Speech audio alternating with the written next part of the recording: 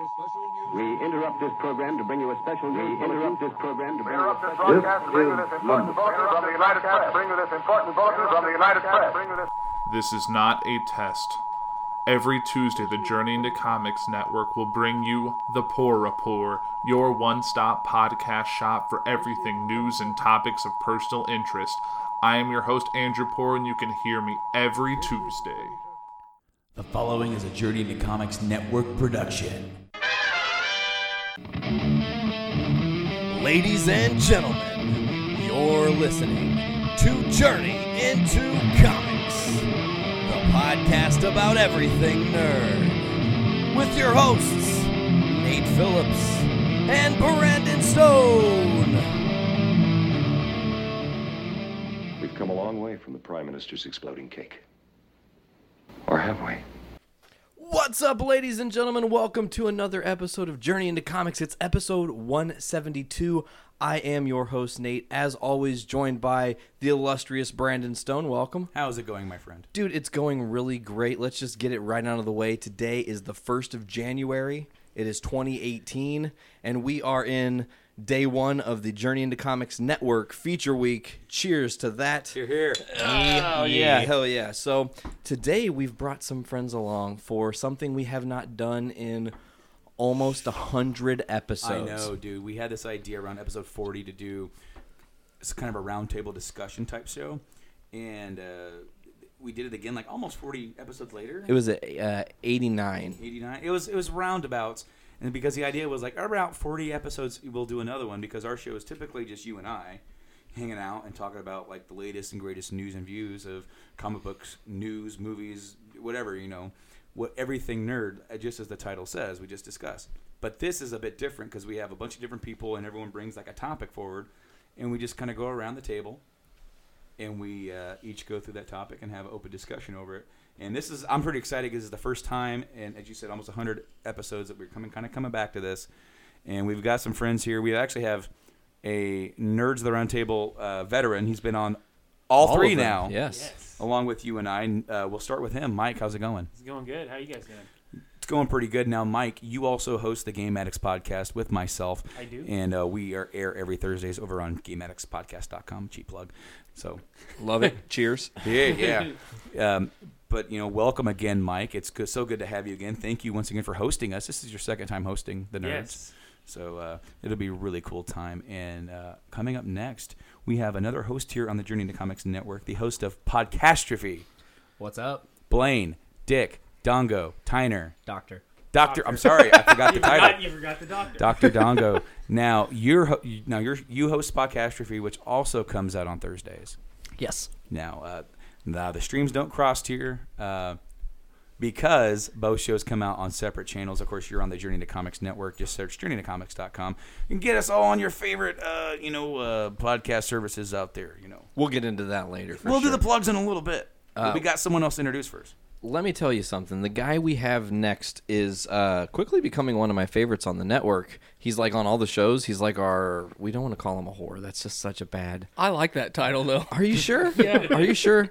Well, he was a part of one of my favorite, more recent episodes we recorded in The Last Jedi. That was 170 of Journey into Comics. Most downloaded episode in the last 3 months is that episode on our network. Cool. So that's the bar we have set, just so you guys know.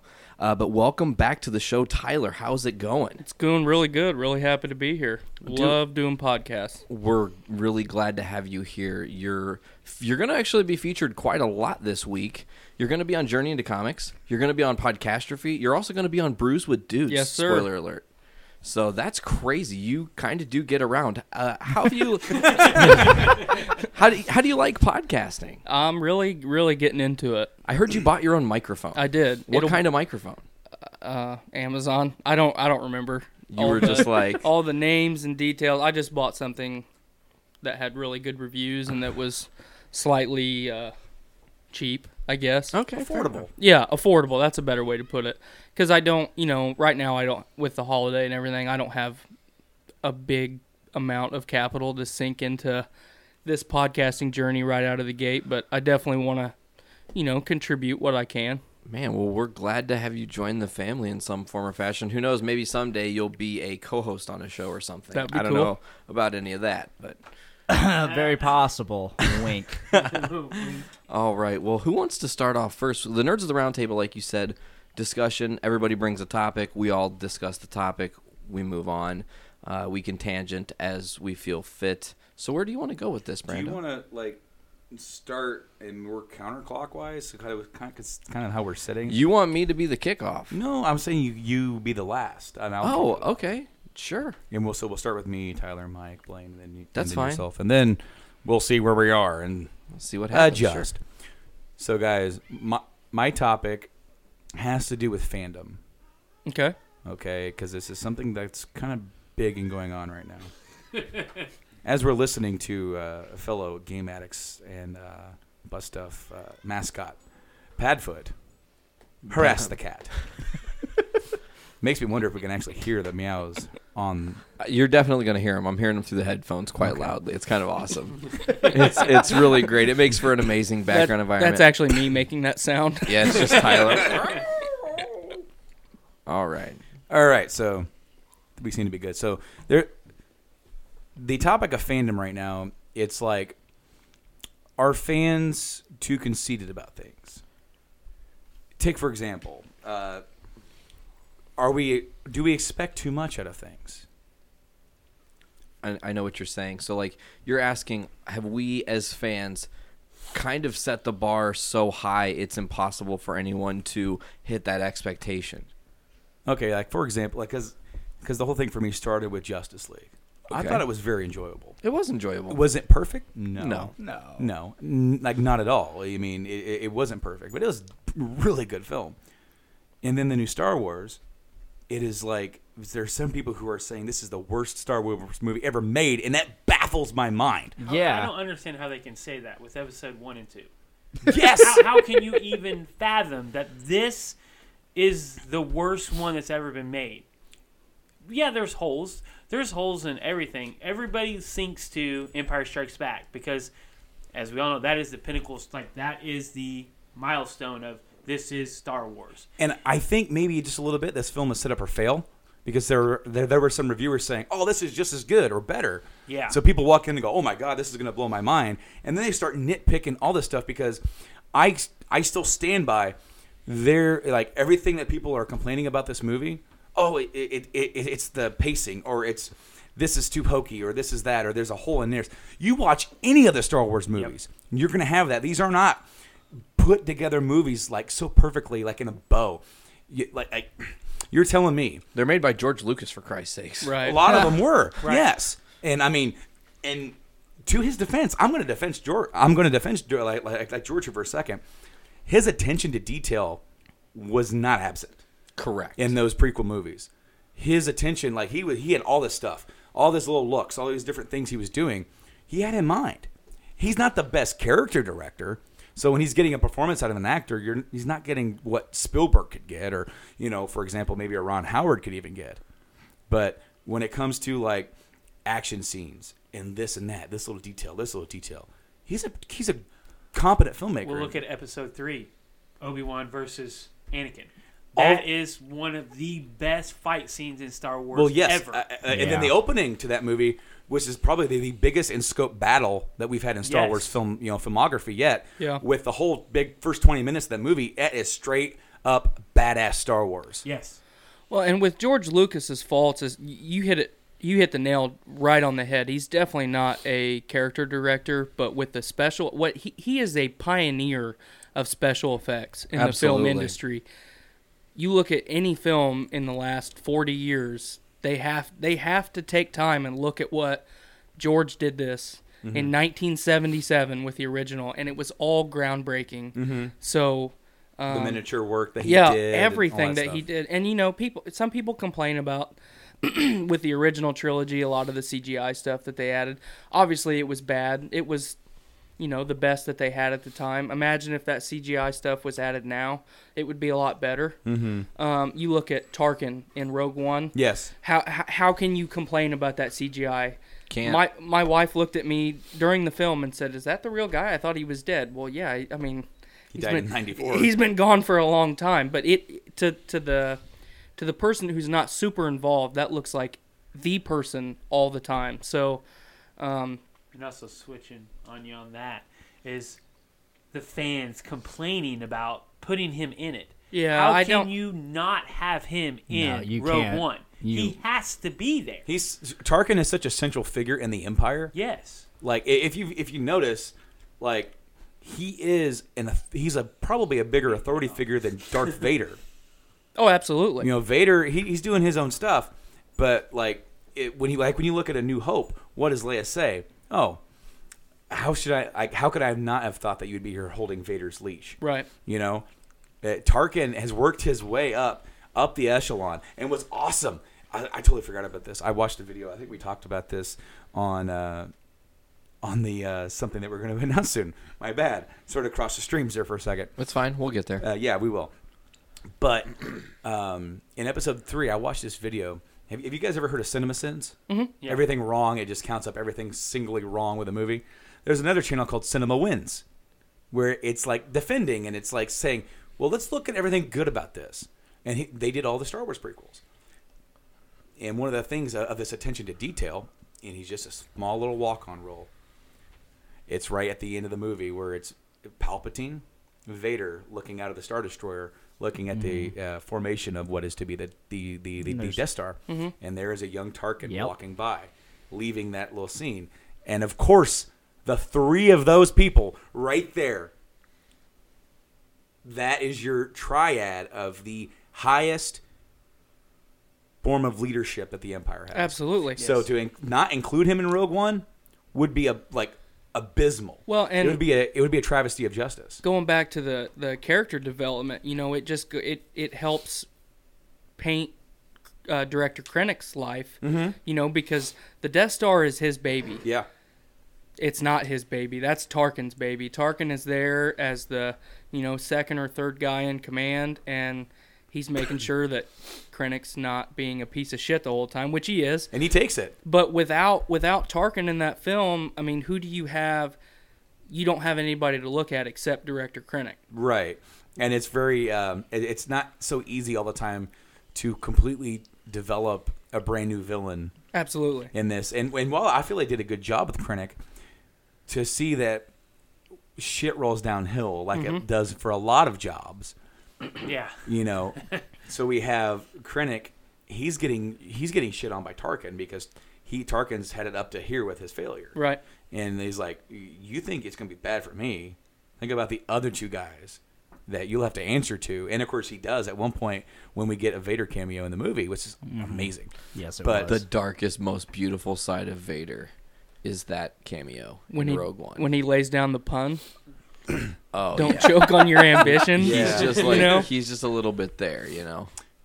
Yeah, Oh. yeah, that Yeah. the whole. But you know, and that's the thing that just goes to nail it home.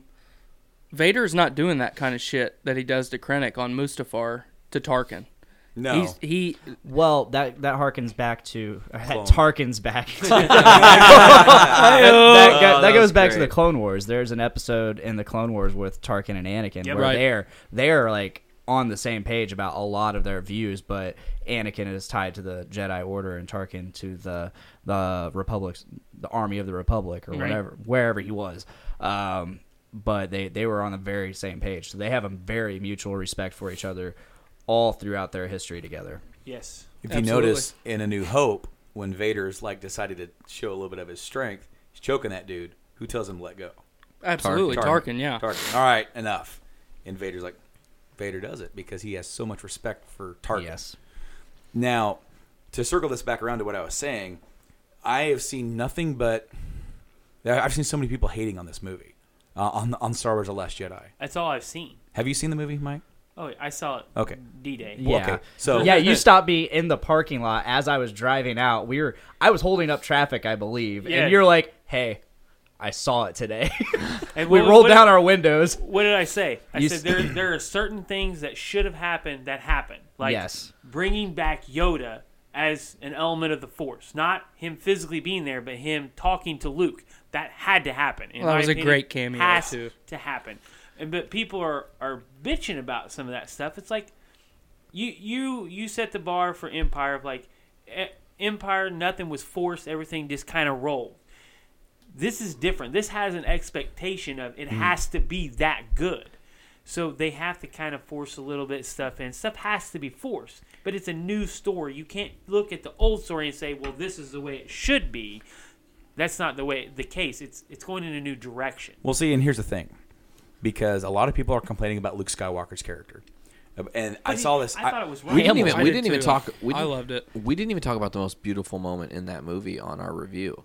And Poor Boy actually told me, he's like, how you guys missed this was crazy, but the R2 and Luke moment, Oh, yeah. Yes. Yeah. we didn't even touch on that. Right. And it is him, such a beautiful him playing moment. the message back. Yeah. But it was and so it's short. hearkening, you know. And he just says, like, way to take the cheap shot, Yeah, you know? that he goes. I love cheap that shot. because R2's just like, yeah, remember this? Yeah. Now this is you. Yeah. Now, okay, so I saw this meme, and I couldn't disagree with this meme anymore.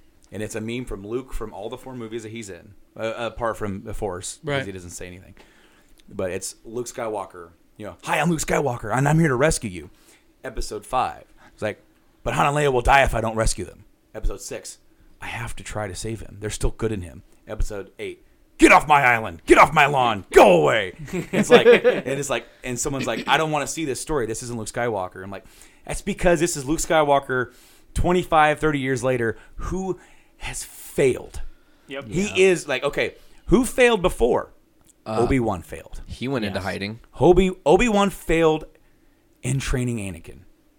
He failed him. Yoda failed. Yoda went to failed. Dagobah. He led the entire Jedi Order to dust because he couldn't make any sense of the fact that a Sith Lord had the highest seat of power in the Republic.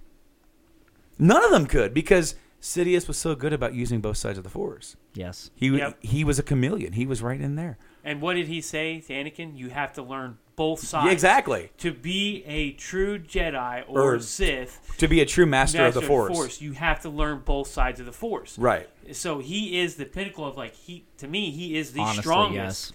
ever because he literally hid from everyone in plain sight. Yes, and so like what did they do? They went into hiding. They hid, and then Luke was sought out like either by the Force or fate, if you want to say. You know, it's pretty much the same. The Force is guiding him, and Obi-Wan takes a different approach with his training. He trained Anakin so strict. He was always so forceful with him. In training Luke, what does he do? He sets back. Hey, here's a remote. He learns. He just Learns from his mistake.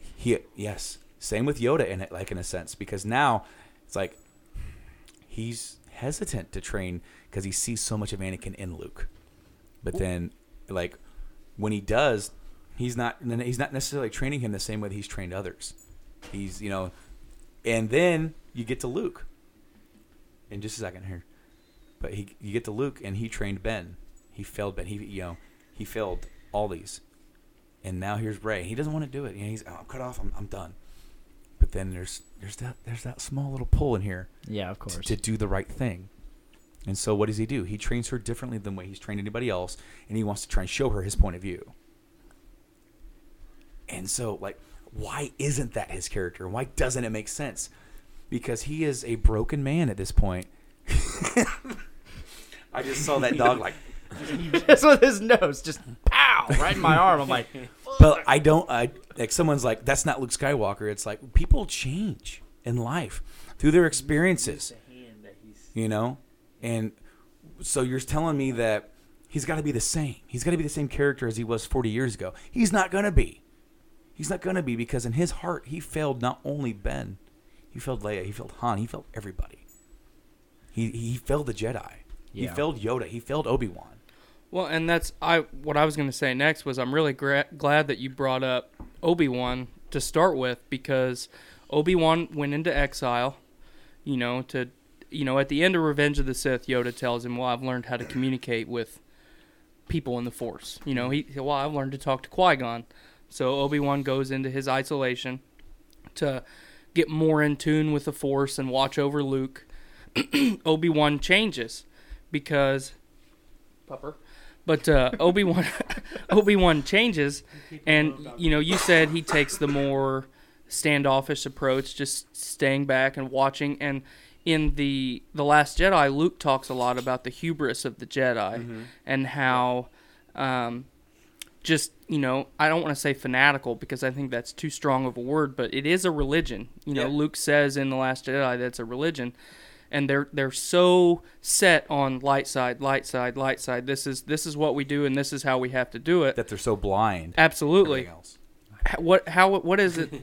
How can you not say that Obi-Wan has learned in his time on Tatooine that, man, the Jedi kind of fucked up a little bit. We made a lot of mistakes. In his isolation, he's sitting there and he's thinking about this shit constantly. So how can you complain about Luke's character development into an old man when Obi-Wan did the exact same thing? It's exact same thing. To me, it's perfect. And so did Yoda. Absolutely. I mean, Yoda goes to fucking Dagobah into exile. Well, here's my point to add is that I don't know which episode it is. I don't know if it's 2 or 3, but Yoda states, it might be the Clone Wars also, I'm not sure, that they have become blind. That they're too, we are the driving force here, that we are blind to what's actually happening, and it's going to be our downfall. It might actually be in 3, because because even in 3, he's still not. Yeah. He's still, it might be, right when everything starts to fall apart. What is it? Our arrogance will... I can't remember the exact... But he states that he has the feeling that something's going to happen, but he feels that we're too arrogant to see what's actually going on in our backyard, essentially. And to me, with Luke, with the whole Luke moving to the old man, it's look at what Luke's been through. I mean, his father was Darth Vader, the Dark Lord, the strongest, supposedly, born of the Force, and then he had the problem with Kylo. He promised Leia and Han, I will take care of him. I will do everything I can. He fails them, as you say, and then when he fails there, he fails Yoda, Obi-Wan. In his mind, he's failed everyone. He is a failure, so he cuts himself off from the Force, and they show it where he does not use it at all. My favorite part about that is that, when Obi-Wan goes into isolation, when Yoda does, they don't cut themselves off from the Force. Nope. No. They're probably in communication with Qui-Gon and learning more. And that's the opposite with Luke. He's so ashamed of that failure that he's like, it's done, it's over. I'm just gonna stay here and I'm come here to die. I'm not leaving. Exactly. I'm not leaving this place. I'm not leaving this damn island. And it's perfect character development because all the way through Empire and Return of the Jedi, when he's finally introduced to Yoda and in Yoda's tutelage, Yoda talks to him about stop using your emotion. You can't use your emotion. It's the path to the dark side. And Luke continues to do it, and Yoda's smacking him on the hand. Stop doing that. Stop it. And that's Luke realizing that I can't do what I want to do. So he cuts himself off with the Force, but that in itself is an emotional decision. Yeah. He is so ashamed, and shame is emotion. And then there we get the Yoda scene when he's still looking too far in the future. He hits him again. Yeah, he's exactly. Still here. We're still learning, aren't we? Yep. I loved that scene. And the thing is that in just a second, Blick. Yeah. Blick? Blaine. Blick. Dr. Blick. Oh my God! Gotta do it. Here is another one. Oh, fuck. All right. Dr. I can't Blick believe is you've your done evil this. twin. Twan. When he first see, because in this movie, and what people and they're complaining about this movie, but he has his own character arc as well.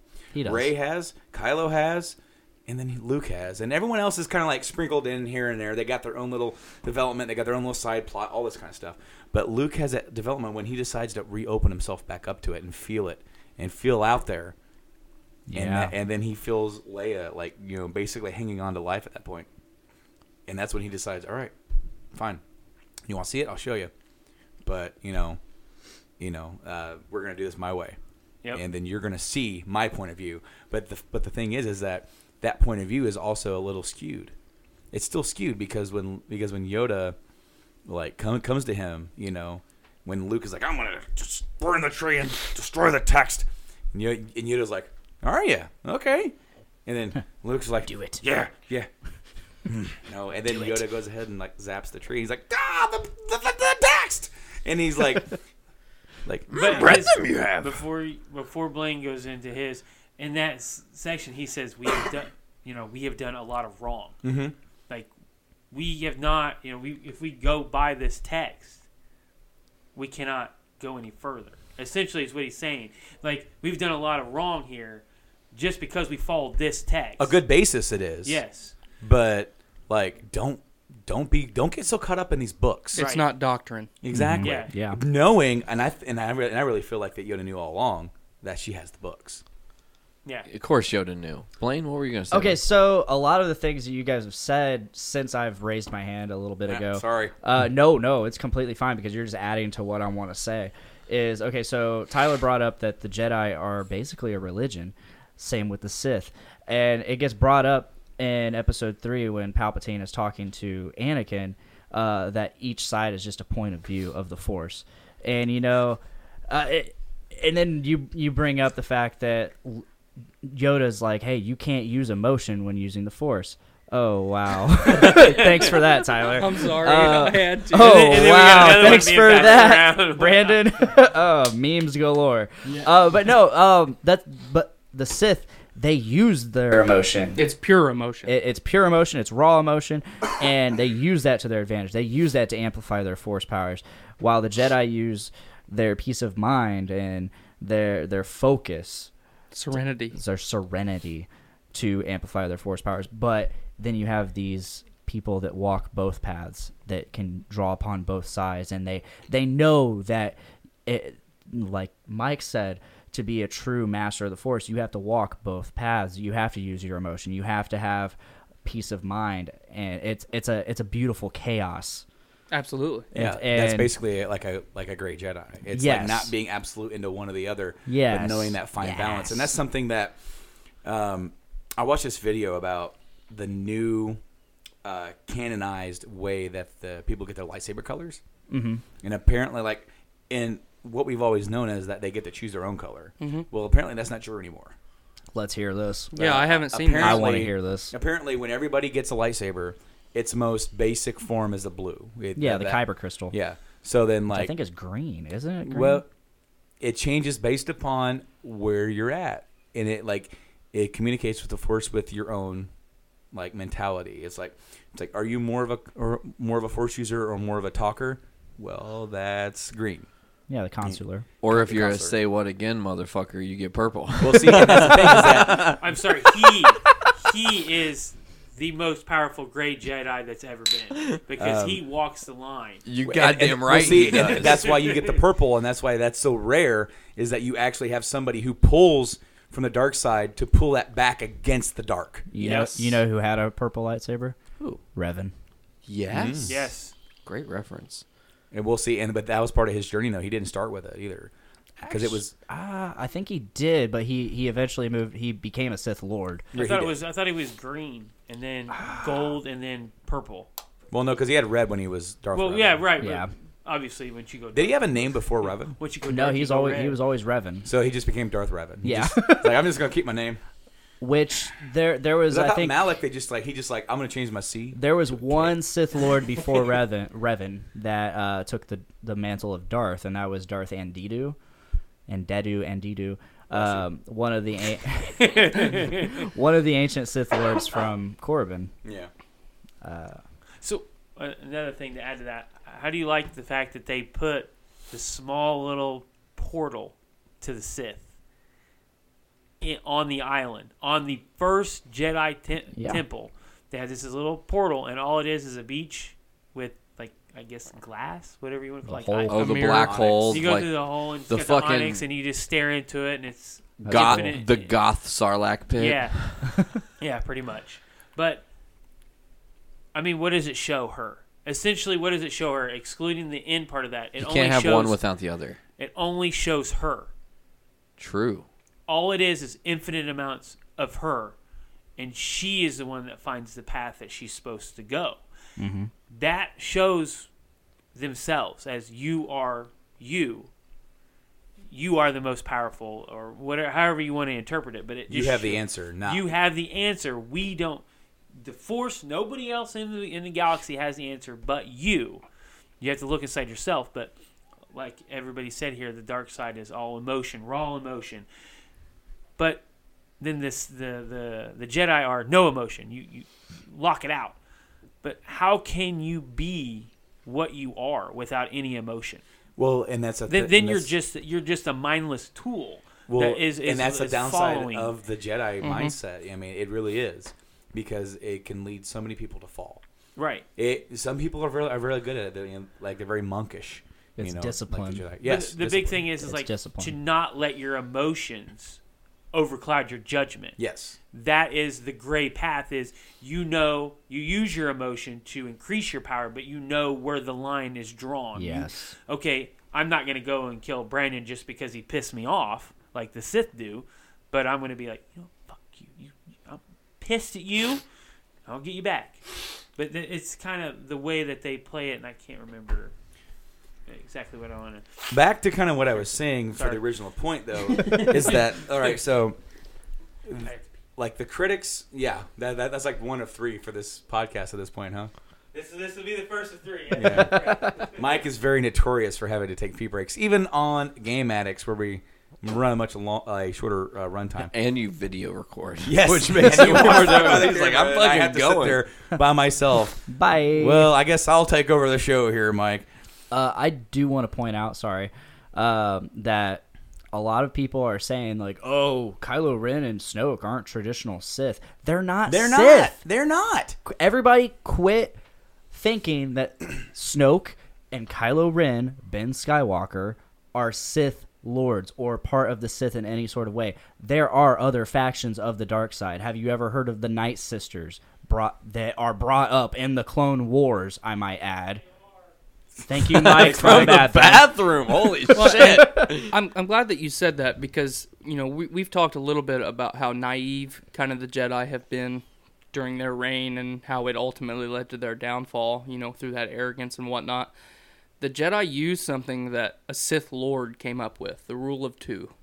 A Jedi Master can only have one student at any given time.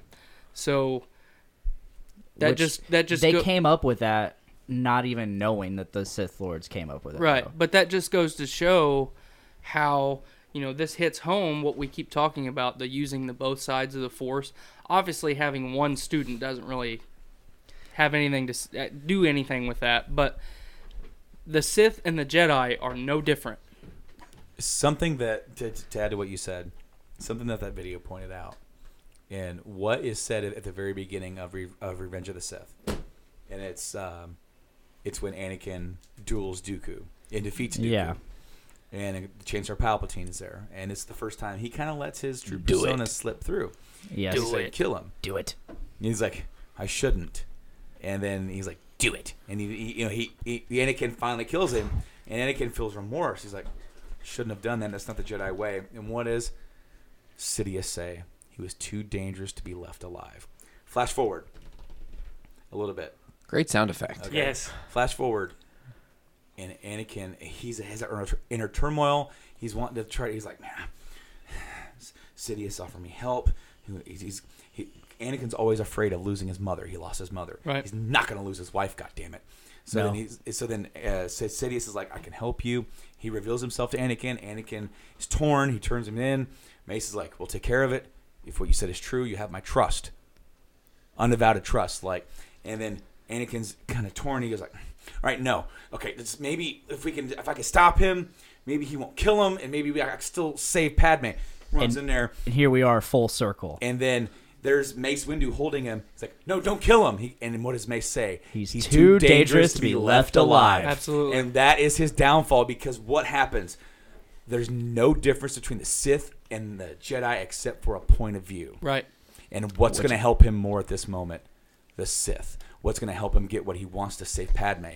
The Sith. So he chooses to kill, or at least stop, Mace Windu. That completes his circle, and he falls to his knees, and he even has remorse. What have I done? Because now this is point of no return. He can't go back to the Jedi and go, sorry guys, no. I fucked up and I killed Mace Windu. Well, of course he can't go back. He killed them all. Well, at some point he does go back. But then, then by the end of the movie, he's so the dark side has consumed him so that he's so power hungry at this point. Saving Padme's not enough. No, he wants to rule with her. Yes. he's so clouded. And the same thing with Ben, because that circles back around for Last Jedi when he kills Snoke and he falls, and she's like, "Awesome, he's on my side now." To me, Great. yes. To me, I thought up until Snoke was dead, up until after that battle with all the Praetorian guards. Still the greatest scene. In the Oh, last it was. Oh yeah, great, great Yes. fight. They go back to back, and I got Up wrecked. until I mean, up until the very end of that battle, once all the Praetorian guards are dead, he sees Snoke dead, and that's when I think up until that point he was light side. He had rejoined the light, but he sees Snoke dead, and that's when the darkness took complete hold. Now now it's the grip. It's like, And who's in he- charge? and he is Anakin Me. at that I've point. overthrown. And then she goes, "Come on, there's still time. Call the attack." And he's just like sitting there, all this emotion kind of going through his head. And she goes, "No, don't, please." He goes, and then now he turns to her and is like, does the same thing Anakin does to Padme. Yes. You and me. He does the Screw same the thing Jedi, Anakin does to Padme. Screw the Sith. We start anew right now. You and me. Force, whatever. Call us whatever you want. We're kill it. It's that line. Kill. He does the same thing to Padme, or he does the same thing that Anakin did to Padme, and Vader did to Luke. Yes. yes, very much Yes. so. Reach your hand out. Join me. We can stop him. We can rule. I'm not gonna lie, about reached my hand out and grabbed You yours. almost did. You almost did. I was like, I want to. We're all in. We're all in. If it were Tyler, I Get would have been in. like, yes, But like, let's do this. Yeah, Let's do no, this. I just don't understand. Like, I'm not trying to end this discussion because it's a great discussion. It is. But we are 30 minutes in. We are 30 minutes into this one topic. I want to add one more thing before you go. I do too. Before we close Okay. out of this topic, I'm just looking at the fan reception. People are like, "Oh my God, Justice League is such a bad movie." When you look at it's not perfect, but it's a pretty enjoyable flick. It is. It was. And then you look at this movie, and all the critics are like, "Yay!" and half the fan base are like, "Worst movie ever. The plot hole's a blunder," and it just. You right? Yeah, I had to sneeze. I'm so sorry. I didn't know if you just started laughing like uncontrollably when I said plot hole's a blunder. I loved your verbiage there. Yes. I really have to say that. I'm just like, I've seen the movie twice. Has anybody else seen it twice? I'll be I've going to seen see it it my twice. second time tomorrow. I saw it twice because and I'll be using four of my us movie actually- pass. Yeah, it came in. Four of us actually went Excellent. to see it together, and then we did the episode for 170, and then I took Caitlin over the weekend, and she loved it. Awesome. And it was better for me. Even the stuff that I criticized during 170 was a little bit better for me because I knew kind of what was happening. The I knew what was- anticipation builds when I was watching it with you guys. That's exactly what I was trying to tell you. Like, watching it with you three, seeing it for the first time, hyped me even more because I was like, oh my God, we're at the Red Room and they have no idea what the fuck is coming and it's glorious. Well- And oh my God, we're at the hyperspace moment and they're about to go light speed through these ships and I have nothing to say but oh my God. And Blaine's over here like, Acting out stuff. I am what's gonna acting happen. shit out with my hands. Yeah. That's kind of like what Rob did whenever I watched the Force Awakens with Force him. Awakens, because right when they got the Falcon, I was literally yelling, "If you fucking wreck my ship, I will kill you." Something I didn't notice the first time around. They lost the radar dish again. Yeah, I Yes, said that to yes. you last week. When Chewie's flying through the caves, I saw it. I'm like, I didn't see that the first time, so I waited for it to come back around. No dish. So maybe we're gonna get a different. I'm size really anxious to see it tomorrow. I'm going with my dad. Cool. And, Awesome. He was one of the people that I always enjoyed watching Star Wars with as a kid, and so I took him to see Force Awakens. He's like, "Yeah, it's not the same."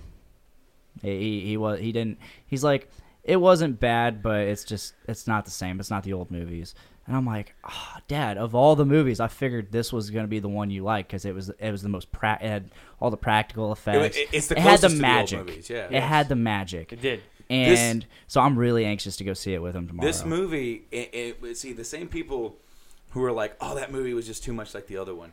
This movie took so many chances It did. because it didn't tell just a chapter 2. It was like chapter 2 and 3 together. Yeah. And killing Snoke, it's like, we don't know anything about Snoke. It's terrible. We didn't know anything about Palpatine. We literally He didn't didn't know show up anything really about him. until episode 6. And what did he do?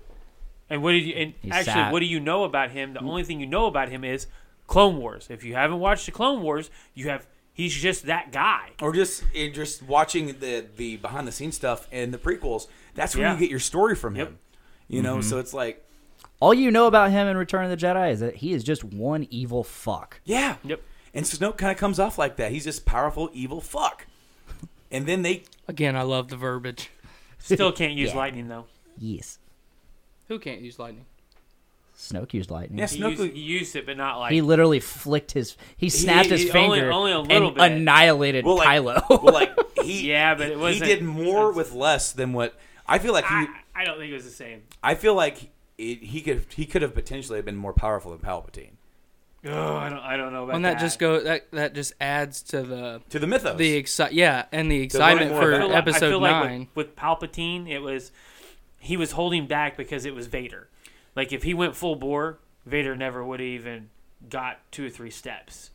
But I feel like he was holding back because if Luke doesn't join, he still has to have Vader. See, I feel by that point the Emperor's like strength. Not to say he wasn't strong. He's older. How old was he there? He's old as shit. He was old as shit in episode 3. I say he was like 90 in episode 3 or something. Read the Darth Plagueis book. Yeah. Because All I have to say. Now, like any of you. it's like seeing the hate for the movie. Like some people's like, yeah, the movie still sucked, buddy. The movie did not suck. No, it Not did by any means. Watching that the second time, this is a fucking Star Wars movie. Yes. It's Absolutely. a different feel, but it's a good different feel. So to add before we go, going on back here. Now, what I don't understand, and this is one of my just picking apart the Star Wars mythos, is that Anakin chooses to go with Palpatine to save Padme. But that one choice cannot determine that much anger. Literally at that point, he's like, okay, I want to save Padme, but then all of a sudden he goes and destroys the entire Jedi Order.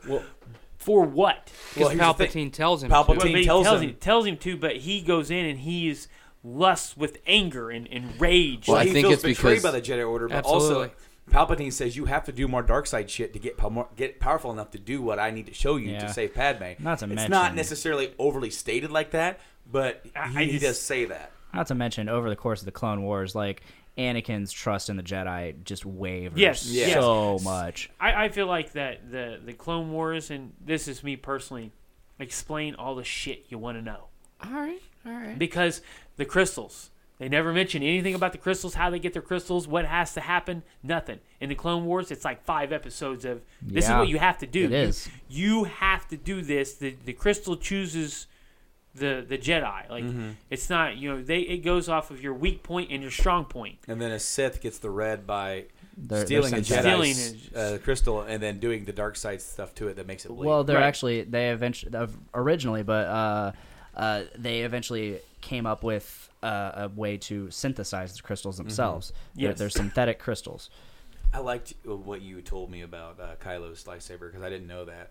The reason why it has the two little The cross bursts, guard. like the cross guard, is because the crystal's so Unstable. unstable Yeah. that it needs those are vent Which ports for you it. can look at at the actual blade itself, and it's very Yeah. unstable. It's always Jagged I've always and But loved it, that. but it I've actually always loved matches that. his character It too. does. It Because he really is such does. an unstable person, and that's something that I feel like Adam Driver nailed it in this movie. Oh yes. Gosh, it gave me such a nerd boner. Like the forced FaceTime, as Torres called it. Yes. Between Ray and him, and then like the pull to the light, the pull to the dark, the seesaw thing going on. Yeah, you can definitely Like, tell it's there. and then of course like his reaction when he sees the Falcon in the air, shoot that piece of junk out of the sky right now. That's the last piece of his dad. yeah. He wants rid of it because it's still pulling at him, just like Luke says. Well, not just the Falcon, also Chewie. Well, Chewie, there's that. Well, and I love the fact that they say they really hate that ship. They hate that ship. They hate that. Like, literally all the forces stop their attack and go after the All right, ship. I'm going to interject here. We're at 45 minutes. We should move on. That's only on Star one Wars topic. for you. How Yes, poignant though is yes. it that like when everything is down and out and there's nothing left, the symbol of hope, the symbol of that ship, everybody's on that, and that's all that's yeah. left. Right. Yep. Absolutely. Well, I want to know. I love that topic, Brando, by the way. And I would just Yes. You can actually say almost anything. Well, I was just interjecting my points listening to you guys. I definitely feel that the nerddom kind of betrayed Star Wars a little bit. It was like people who didn't get their way were upset, so they Yes. created. There's a lot of controversy over People are whether or not selfish. these reviews are fake or not. There's some different alt-right groups that have claimed that they hacked and made the results worse and whatnot. Well, that was my topic, because there are people right now that So we have just bleed right into the next there topic you go. here. Well, not my main topic. This is what I raised my hand for. There are people right now that are joining together in groups on Rotten Tomatoes to downvote Star Wars. It's foolish. It's like, listen, It is. Why would you do that? Well, in 5 years after we've seen Episode 9, everyone's going to be like, that was the greatest fucking movie Absolutely. ever made, There are and people here's who why. are upset because there are people who are saying that Rey's just powerful because she's a woman. No. It has nothing to do with that. No, it really That doesn't. they don't even mention, like, that Or like, there's... so like there are 3 main protagonists are a woman, a black dude, and a Hispanic. So fucking what? Hispanic. Who cares? Where's Poe. Hispanic? Poe Dameron. Yeah. He's not Hispanic. Oscar Isaac is actually Dominican. What? Yes. What? I had Yeah. no idea. I'm sorry, but he needs to get the Falcon. Discussion over the best pilot in the freaking galaxy needs to have the best ship in the galaxy. That dude, that dude is a fantastic musician, actually. Yes, Oscar Isaac. It just- First time I ever saw him was in a movie called 10 Years.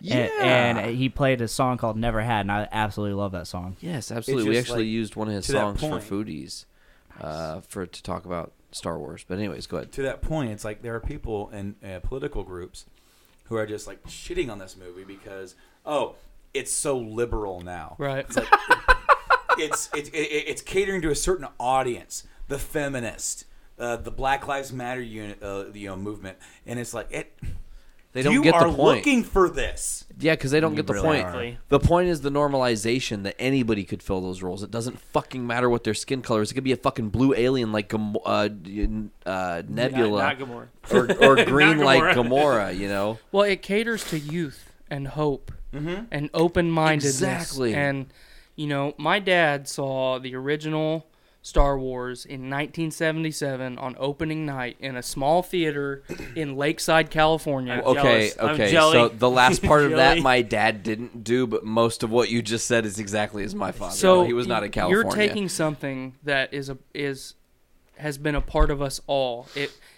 goes on. It goes well along. Generations. It goes well along with the theme of the movies. I was fucking I'm born into Star Wars. I'm a Jedi Yep. like my father before me. My dad saw this fucking movie, dude, on opening night, and you're gonna shit on it because I saw it on opening night and it's not as good as you thought it could be. Fuck you. Absolutely. So people who are claiming that Rey's just strong because she's a woman, it's such a woman empowering movie. Look at Leia. Absolutely. Originally, it was like, oh, she's a damsel in distress. Yeah, who takes charge? She's a motherfucking princess. give She a owns shit. that shit. And After Empire, she is the fucking leader dude, of everything. But at the even rebellion. in Empire and Hoth, she's taking charge. yeah. Absolutely. Right Tyler? out the gate. Do you want to do it with me? Oh, I love I'm it. just saying, like, I really think that the fans are being really unfair to this movie. Watch it again, guys. Yeah. Unnecessarily fair. Look at this and look at what Star Wars has been. Look how much discussion it brought up. Look at the original prequels. Look at Force Awakens. Look at the prequels, even. And look at the formula that has still brought forward, and it's still the Star Wars formula. Because what I feel, and you said this the other day, that Disney is bracing themselves for the Han Solo movie to fail. Absolutely. Correct. They I are feel- expecting it because of what happened with Last Jedi. And here we are. We have such, and granted, the people who are like hating on this movie, they're diehard fans of Star Wars. No one hates Star Wars No one hates Star Wars like Star Wars fans. Exactly. Or Star Trek fans. No, well, Also true. I actually Yeah, but saw a we picture where they don't care took about them. old man Luke and put him on like a red shirt. It's Oh, like, God. You'll never take the sky away from me. Damn it. But I just like I kind of feel like they're looking at this going, oh my god, they're gonna tear this movie apart. When they imagine being the executives at Disney seeing this movie going, oh my god, this is amazing, and then the feedback they get is because the drop off from week 1 to week 2 was worse than Justice League Yeah. for money coming in. That is crazy. Especially with the holiday. Yes, Yeah. that is absolutely crazy. And I just feel like The Last Jedi is getting like kind of shat on, especially when most people, not everybody, came out of Force Awakens going, wow, Star Wars is back after 10 years. It's almost what I remember. It's on a great track. And here's this next movie, this guy coming in saying, I'm going to do some stuff, and we're going to take some risks and make a really cool movie out of this. and we're going to sit back and we're going to make sure this makes sense, and this comes in, and this here, and this here, and it's still Star Wars. It's going to be great. Everyone's going to love it. And then it is so divided. Yeah. I was Cynics, actually man. wondering, and it's crazy because almost everybody, a part of our network that have seen it, they've loved it. So there's the first topic. All right, so we are 45 minutes. officially 50 minutes in through the first topic. Mr. Tyler, what did you bring to the table today for the Nerds of the Round Table? With our overlords Disney and their ultimate takeover of the Earth beginning here not long ago, what does everyone in this room think about two acquisitions they have, Aliens and Predator? I am excited. To be honest, yes, Disney is kind of sucking everything up, but For good reason. They want to do it right. A great job. I mean, it's just you look at original Disney stories, just the original, like the kids' stories. They're some of the best stories that's out there. Like in some of the movies, they're good. They're really good. A lot of their Well, I mean, movies how are many- really good shit. How many new movies that are coming out that don't go off something else? That's just a original idea that are so highly acclaimed. I can only name stuff from Disney. So I'm happy with anything they acquire because they do it right. It's weird, though. I wonder, there was just a really successful Alien movie. Alien Covenant was really successful. I didn't see it yet, but I've heard great things. Like, it was a fucking awesome movie, I great enjoyed effects. it. Okay, so you enjoyed it. It is successful. Does this Aliens movie need a reboot through Disney, or do they just keep doing the thing? Well, the reason I brought this up, and I'm going to split this into two, Aliens and Predator. For Alien, Ridley Scott is involved in the franchise again. Mm-hmm. How does Disney interact with Ridley and his baby? Because this is Ridley Scott's creature. Correct. No pun intended. A lot of times what Disney will do when they acquire something, they're not going to come in and they're not going to butt in and tell you what to do. They're going to look at who's in charge, who's leading this project, It's like, look at Lucasfilm. Who's in charge of Lucasfilm? Kathleen Kennedy. Right. So she is the be-all, end-all for Star Wars, anything that they own, any projects that are going on from Lucasfilm. And Disney's over here going, okay, what are you doing? Show us. All right, good, go ahead. Thumbs up or thumbs down. And they're going to interject when they need to, and so far they haven't. Okay. And so Well, other than the Han Solo. Look at the Han Solo thing with the directors. That did, yes, they. You know why that failed? Because they were trying to do a Thor Ragnarok thing, try to make it mostly improv, and Disney was like, "That's not serving our character. That's not serving Han Solo, making it just an improv comedy-based movie." No, it's so, not. and a lot of that was filmed when Ron Howard has it. So he's literally working with like hands full of dog shit, essentially, because it's a mess. He was handed a mess before he even got his hands on it. When you're looking at something like Aliens, and Ridley Scott is involved, and he did Prometheus, and then he did Alien Covenant. Now he's supposedly working on another one. Correct. And definitely wants to expand more into the AI with the David character. I think what they're going to say, he's going to come to the table, and he's probably going to have to pitch him, is what it's going to be. If they end up owning the Alien franchise, they're going to see what, I mean, come on, it's Ridley fucking Scott. Right. Disney's not stupid. They know what they have. Right. He's the grandfather of Alien. And so they're going to look at him and go like, all right, so man, so what's your idea? And then he's going to be like, I want to do this and this and this and this and that. And they're probably going to be like, all right, man, look at this. This is what the kind of budget we're looking at. And go do it. Infinite. Disney has infinite budget. But like they're going to say, all right, go do it and make your movie. And then they're going to they're just going to kind of be off the sideline, and they're going to see how it's progressing and how it's going. Because this is Ridley Scott.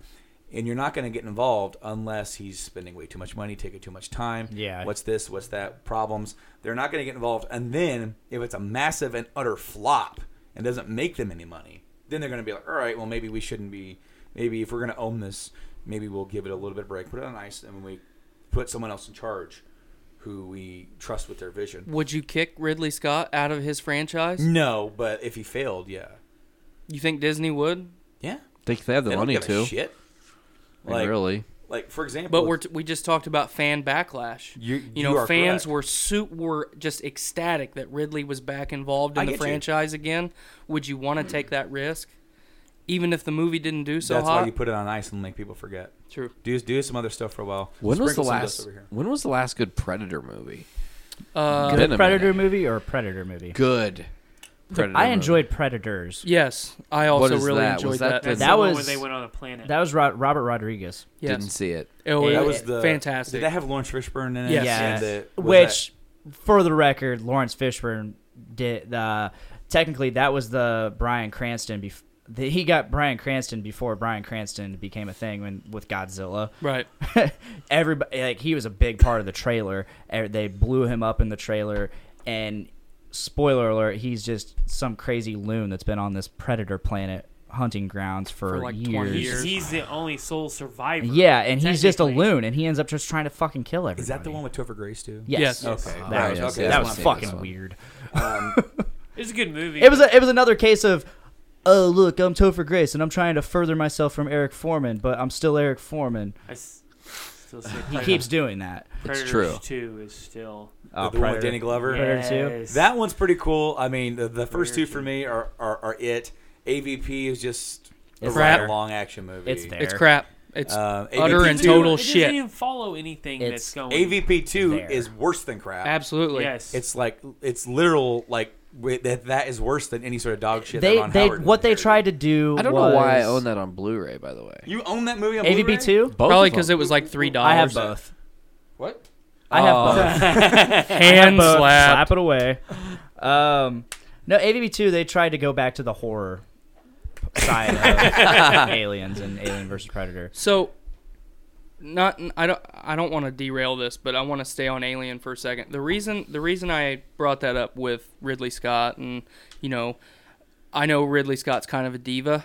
He's Okay. he's a little bit of a diva. So I don't know what Disney's track record is with handling divas as far as directors go. I mean, but so 2 years ago there was a release or a preview release kind of thing for Neil Blomkamp and what he was going to do with a Alien sequel that was taking place immediately after Aliens, the second film in the franchise, removing the third and fourth films from canon, so that Alien 3 and Alien Resurrection, neither one of those were very good movies. No. Bringing Sigourney Weaver back, the guy that played Bishop, and what was the Marine Corporal Hicks. Poor Hicks. Yeah. So, bringing those, what's his name from the original Terminator movie? I can't remember his name. James Cameron. No. James Cameron, the director? No. The Arnold Schwarzenegger. no, No. the obvious Michael one. Biehn. Yeah, Okay. all these aliens. All these aliens up here. But- Grab my hand. so- It's slimy. All these aliens in these motherfucking plane. Wow. That. Where you? I'm All right, so sick of these goddamn Nate, aliens. thanks for having me on the podcast. I'm going to leave now. Blaine just ruined it. But These aliens on this goddamn plane. so this sequel would bring back a lot of the original cast from Aliens 2, pick up right after that movie left off, and then kind of be the either final farewell to Sigourney Weaver and her Ripley character to finally flesh out that story. Because going from Aliens 2 to Alien 3, we crashed on an alien or a prison planet and everybody dies except Ripley. That is a cop-out. That was terrible writing, and that was a shit fucking movie. Yes. So, Aliens 2, for what Alien did for, science fiction and the horror industry, Alien is a masterpiece. Aliens 2 is pure entertainment. Yes. Well, I mean, and there's Cameron. Absolutely. James Cameron directed that movie. So Blomkamp was hired to direct this movie. They started filming, and then with Ridley Scott and Alien Covenant, they kind of ran out of money. And then they're like, well, Neil, sorry, we got to scrap your movie. Sorry Well- about you, pal. We'll keep everything that you've done, and we'll kind of keep you, on our payroll, but we don't really have anything for you right now, so go do your own stuff. And Neil Blomkamp's done some fantastic stuff. District 9. I haven't seen Chappie, but he does a lot of indie stuff that's seen really, Chappie. really good. I haven't seen Chappie either. It's okay. But It is. you got to look at Yeah. he doesn't have the budget that a lot of Right. other directors do. He's doing this all on his own. So, do you think that Disney's going to give us that sequel? That'd be nice. That'd be kind of cool because the same kind of thing is happening with Halloween right now. Absolutely. Yes. They're doing a sequel to, is it Halloween 1 or Halloween 2? I believe it's the first one. Okay, because they're bringing back Jamie Lee Curtis. Jamie Lee Curtis, and it is going to be like, what if all the other films never happened? Mm-hmm. Please. And it just like Absolutely, please. And so like this is a Halloween movie that's like a like, so you got to like separate it. It's almost like two different timelines. It's like, well, okay, these movies can happen if you want them to. God damn it, Barry Allen. But then go over here and do this one, and then this is the final. This is Flashpoint. the true sequel. So I mean, that would be neat. But I would like it just depends because it all depends on what they decide to do. Because how far along is a Ridley Scott third movie in his new trilogy or his new series? How far along is that? And then from there, it's like you got to think anything and everything. Bye, Nate. Anything He's and everything. taking my second turn. Oh, okay. Anything and everything under the 20th Century Fox banner. It's like, how are they going to utilize that? Are they going to like? Is it going to be like Lucasfilm, where it's like, okay, so this new thing that we've inherited, all these franchises, we own it, but then we're all just going to leave it to this company to decide what projects they're going to work on, and then we're just going to oversee it, or is Disney going to play a more active role? And it really just depends because we don't know how these IP are going to break down, or if they're just going to inherit these production companies and then newer Disney production companies from the 20th Century Fox banner come in. As far as Predator, I remember hearing a rumor that they were going to bring Schwarzenegger back for a new Predator film. Yeah. I have also heard that. Before we get talking on Schwarzenegger, so there is a Predator movie right now being filmed, slated for release August 3rd of 2018. And I heard that was a direct sequel. Well, it's first. actually a remake Of the first? of the first It's a movie. remake of the first. Okay. Everything that I've read and all the little kind of back screen information I have says that it's a remake. But it is slated for release August 3rd of 2018. So I feel like that's going to be hard for a lot of people. Personally feel like, number one, a remake is okay for that film at this point because I'm okay with remakes, especially when you have like a franchise that's kind of like disenfranchised itself a little bit. Mm-hmm. When you remake a great movie just for the sake of remaking it, I'm not always on board with that.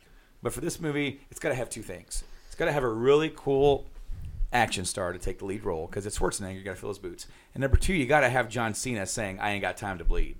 Yep. Okay, You need another pro wrestler to say that. I'm just saying. And then modern day Carl Weathers. Is there one? Not really. All right. What's that? The kid's name? Donald Glover? I Donald love Glover. Donald Glover. Dong Glover. Don Glover, come in. Your role is here is to sit there and hold the arm of the dude.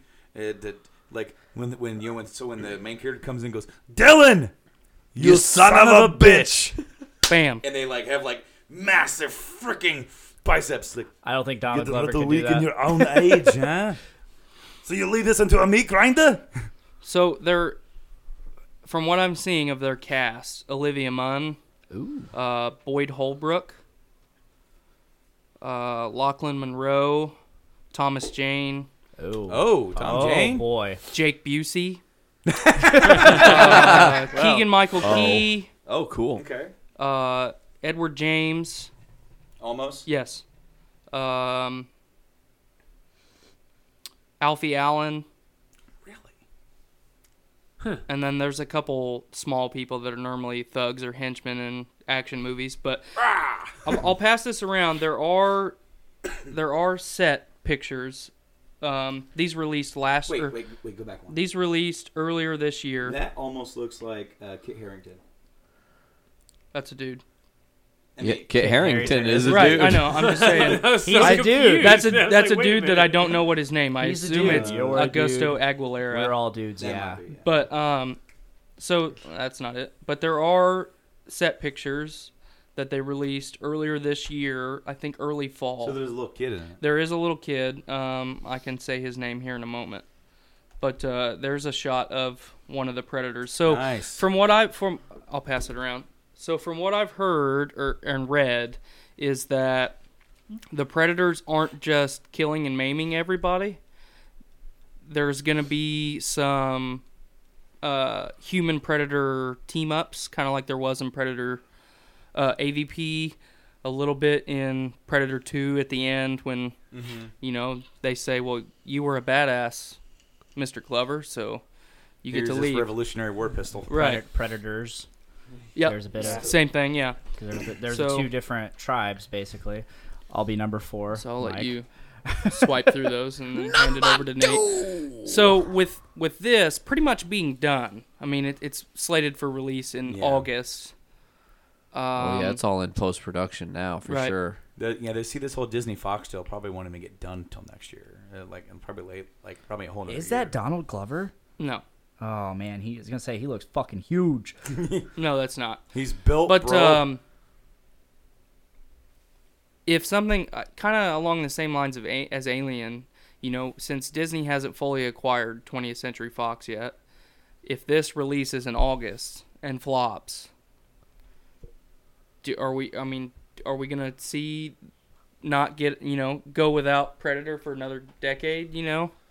Like good Predator, That is Augusto Aguilera. because obviously AVP 1 and 2 were both garbage. Absolutely.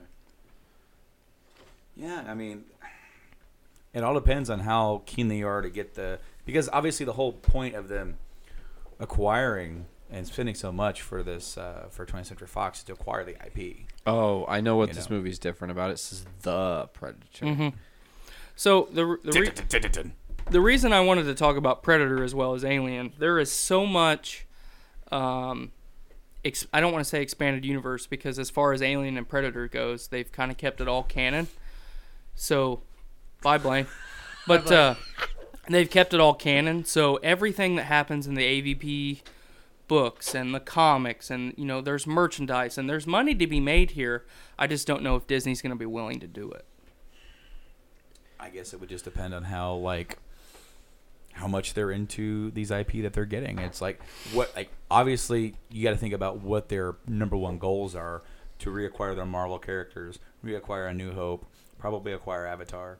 I mean, these are your big money making deals. Like you're spending $50 billion. You're looking at what's going to make us this money back. Right. And as far as something like Alien and Predator, that's probably a much lesser IP to them. But their nostalgia and their legacy sales are going to be enough. They're putting out new collections, putting out new Blu-ray. They're going to get them kickback from that on later releases because there's always going to be that generation or that dude's like, I never actually bought any of the Alien movies. Let's go pick those up. So, question: if this is shot in the jungle, where does the kid come into play? I don't think it's entirely in the jungle. I think this. Maybe it stems from the jungle. Well, I think from what I've read, this takes place in multiple, this takes place in multiple places. It's not just one static set location. Okay, so it's gonna be like he kills a couple of them in the jungle. The Lion lets them King? get away, and he hunts them down and finishes. Well, I don't know if you were in the bathroom when I said it or not, but there is, from what I've read, there's going to be some alien human or predator human team up. Right, Someone's got to call him an ugly motherfucker. Oh, absolutely. You know it's going to be You're there. one ugly motherfucker. But and from everything that I've read, there's going to be multiple predators, not just one. Huh. So But the movie's called The Predator. What the Predator. fuck? They typically come in 3. Except for the first one. Except for the first one, you're right. But that was his blooding. Like, And I guess that's him basically Predator- becoming a part of the Predator ranks, and then they run in groups of 3. I guess in Predator 2, you didn't see the other ones until the very end. Yeah. Right. But I still think the first 1 and 2 is they're essentially their blooding is them. They have to go through and hunt and do certain things, Prove themselves. to be a part of their Predator coven, I guess. Their is what- clan. their tribe, and then they're set in groups of 3 that go out and hunt, which is in Predators, right? Kind of. See, in Predators, there was 2 different groups, and one of them was like, I guess, slightly less honorable or something. I don't know. Well, they were kind of like super predators. Yeah, they that's were what they were referred to as the super predator. They were a larger, more strong, more powerful subspecies of the Yautja race. Yautja. Yautja. Yautja. I always called him Yautja. Yeah, we're fucking nerds, bro. Fucking hooked on phonics. Shit. Well, is that gonna wrap it for this next topic? Aliens and Predator are a lot lackluster of a topic I- than Star Wars, but I'm a huge Alien fan, so Same. I that own being all the said, Blu-ray special editions downstairs. oh hell yeah. Hell yeah. That being said, like I find it weird where Ridley Scott took the Alien Covenant, but I'm curious to see where he goes with it's it. very Ridley Scott, which is why I liked it. He I said haven't he seen wants Covenant more yet. focus. It's the He only one wants I've more seen. focus on the AI, less on the alien in the new one. Yeah. He said. Which He is said- cool. Well, because I really like what he's done with the David character. Well, and it's been Yeah. a theme since the beginning. It's not something new. Right. I agree. So I'm you've very. You've seen Prometheus, right? Oh yeah. Okay. Yeah, Some you of need it to is see awesome. Covenant. I haven't wish- seen think you'll Covenant like yet. it. I wish they would have just called it Covenant, not Alien Covenant. The only thing I disliked about Prometheus is the fact that the end is like, here's your aliens. That's literally, the story is really good. It goes in and you're thinking, all right, somehow this is going to tie in, and then it's just like, boom, there they are. Have a nice day. It's Right. like, wait, what? Kinda, yeah. What? Explain more. Like, I get the black goose to annihilate all the human race because we were all just like a test, but just to be like, oh, here you go. I loved how The like proto alien. I loved how Covenant starts off as like its own thing, and all of a sudden it's like, okay, now it's a sequel to Prometheus Yeah. because it just kind of like it goes over here, and it's like, oh, The creature at the end of Prometheus is the creature at the end of Prometheus is actually called the Deacon. Yes, the Deacon. A lot of people are calling it the proto alien. Protomorphs are in Covenant. right on. Well, Mike, I think we're gonna. I'm going to bring up one of our classic topics here. Sure. Oh. But it's been on Journey into Comics multiple times. Do we think that we are getting oversaturated with superhero movies? No. I man. think that we are. No way. I think we're because I think that the idea of a superhero movie now is so far removed from what it is. Yes, the characters wear superhero suits, but a lot of these movies, like Ant-Man and the Wasp, is going to be a rom-com, a romantic comedy that happens to have superheroes. And you've got like The Winter Soldier, industrial espionage. It also happens to have superheroes. And you've got like Guardians of the Galaxy, which is like the space opera type movie, but it also happens to be superheroes. Like it's almost like I keep saying this, the Western of the modern era is the superhero. It's just a subgenre to bigger genres. So are we being oversaturated? No. And I think Marvel now having control of almost everything as far as that's concerned on their side, and Disney having control of that, allows that oversaturation to decrease substantially. Next year, there's like 7 or 8 superhero movies in total coming out.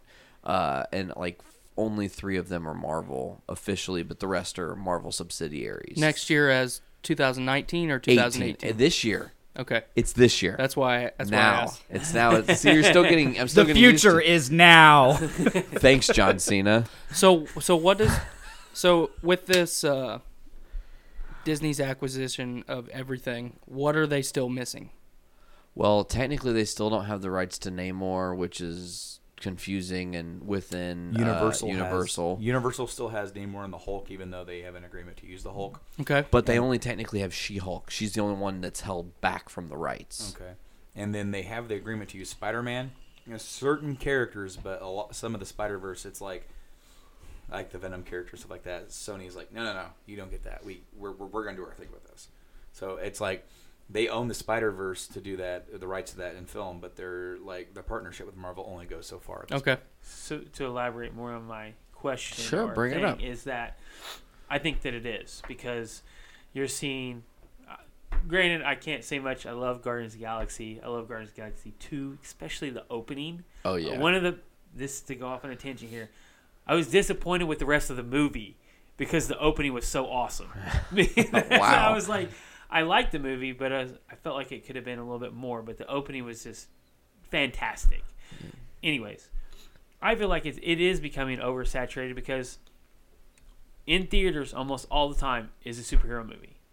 Whether it is like you said, superheroes happen to be in it, and it's going off of a romantic comedy or like The Wasp, but they're everywhere. Like it's almost being force fed to us. I love superheroes. I'm not going to ever argue about it, but I feel like there's too much out there, in my opinion. Like, yeah, I really like after Infinity Wars. I feel like Marvel should slow down. Like, they shouldn't be pushing anymore. I think everything's leading up to Infinity Wars. Everybody's got their hands up here. Me.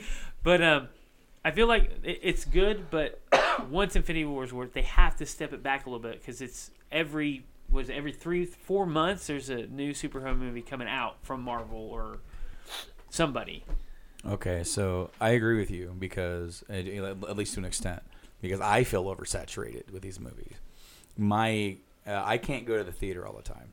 I can't. Yeah, that's my thing. We are living right now in a renaissance of these things, whereas like they are the only things right now in the box office that are really dry, like other than Star Wars, or other than these really big implanted IP or franchises that are driving people to the theater, and that is good and bad, because since it's doing so and it's doing so well, and now Warner Brothers are like, push them out.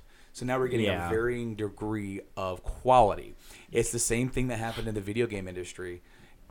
Video games are great. Push them out. Who cares if they're good? Oh, yeah, here's Black Ops 18. Well, let's just look at the gaming crash of the 80s. Yes. Look at Atari had no control over the quality. So you got really shitty games.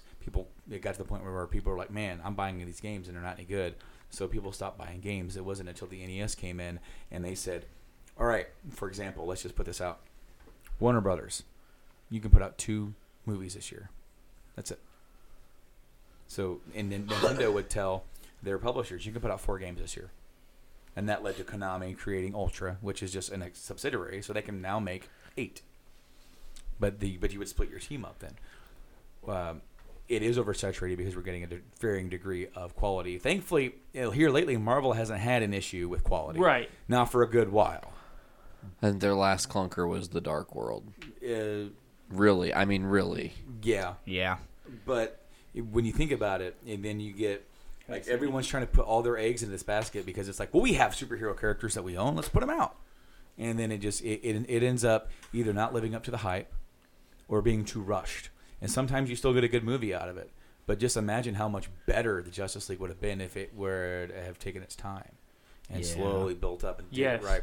But they didn't want to do that. Because why? Because the money's now. Because why? I feel like they think, and they have the mindset of, well, if we wait 10 years, by that point, no one's going to care.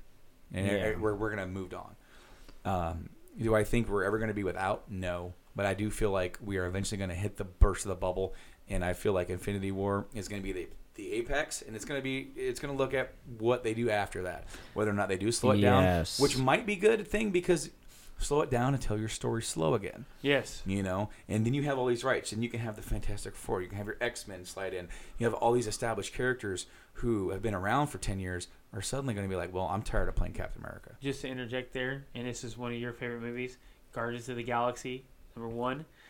That was not really forced. It was over time. They're like, well, let's see where we can go with this. And as you stated in one of the earlier podcasts, this conglomerate here is that it is one of the best movies. And who are they? They're C-rank, D-rank heroes. They're D-list heroes. They're they really D-list are. heroes. And they did it right because they took their time and they built up a really good Yes. story. I feel like with this, and now we're going to get like a Black Panther movie, and then you're getting Infinity Wars, and then you've got 4 or 5 other movies coming out. Like, all these movies are being pushed out.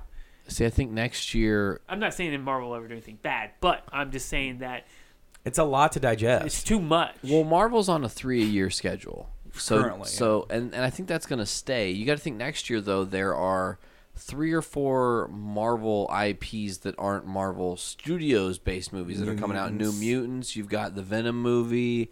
Is that coming out next year? Yes. Dark Phoenix comes out next year. Does it really? Yeah, so that's what makes it 6, which does give you the feel of oversaturation. You feel like... Then you have your WB-DC run, which gives you even more. Right. And then are we going to ever see any resurgence of this, like the Spawn character? Because Aquaman's next year. Yeah. Forgot about that. You know, and then your Image. So I don't know who is next. I would say, like, yeah, I agree. It is oversaturated, and as much as I love it, I would like to be able to get excited about a regular movie, a non-superhero movie. A non-superhero movie. It's been a while. You know what's been crazy? A long time. Let me tell you something. As a fan of movies, I can say this. there are great movies happening. You just have to find them. There are things that are being, They get released. overshadowed. They, it's not even that they get overshadowed. It's just that they are marketed differently. The movies that are going to get nominated for Oscars aren't marketed to be these massive multi-million-dollar making movies. They're literally marketed to win the fucking award and say fuck you to everybody else. Darkest Hour. Yeah, Darkest. I mean, there's like Trumbo is this amazing movie, or like try to think of if you ever saw Kubo and the Two Strings. Like that was an amazing Oscar-nominated movie. I actually really enjoyed that. It's amazing. It's phenomenal. It's on Netflix, I think. Okay. And one of the biggest box office flops this year was the new Blade Runner. Yeah. And it was amazingly reviewed. Yeah, absolutely amazingly reviewed. I was so upset when I couldn't go see that movie because I can't wait to see it when it finally gets released. I think it's out now. Is it out now? I think it's out now. It's definitely on Apple TV. Okay, because I really want to I see want that. to see it. I want to see it really bad because I really enjoy the original Blade Runner. I don't think it's like the best movie ever made, but I enjoy it. Oh, absolutely. And everything I saw about that was like they were marketing it as if it were a big blockbuster thing, and I just don't think people really see it as that. Well, it's been so long. I mean, while we're still just talking about Blade Runner, look at when the original Blade Runner was released. That generation, they might go see it now. They're not us. We are not that generation. Right. I saw Blade Runner because my dad was watching it on TV. Hey, this looks cool. I'll sit down and watch it. It's got Harrison Ford. Right. And then I fell in love with it, and then like everything, you dig into lore and backstory and fan theories and all kinds of stuff. So I personally do not think that we're being oversaturated for a couple reasons. Excuse me. Number one, when I go to the movies, which I love to do, my number one goal and my number one deciding factor on whether I enjoy the movie or not is if I'm entertained. And that doesn't mean if I enjoy it from start to finish. That means if this movie opens up, I might enjoy 5 or 10 minutes of it. I might not like the next half hour. But if I'm consistently entertained throughout the movie, that's a thumbs up for me. A lot of people don't rate movies that way. Blaine, you've told me before that you used to like every movie. Basically. So, everybody's got their own way of looking at stuff, but as long as I'm going to the theater or I'm sitting on my couch in my living room with my family, as long as I'm entertained, I'm going to want more. I don't care what it is. It could be a Teletubbies movie.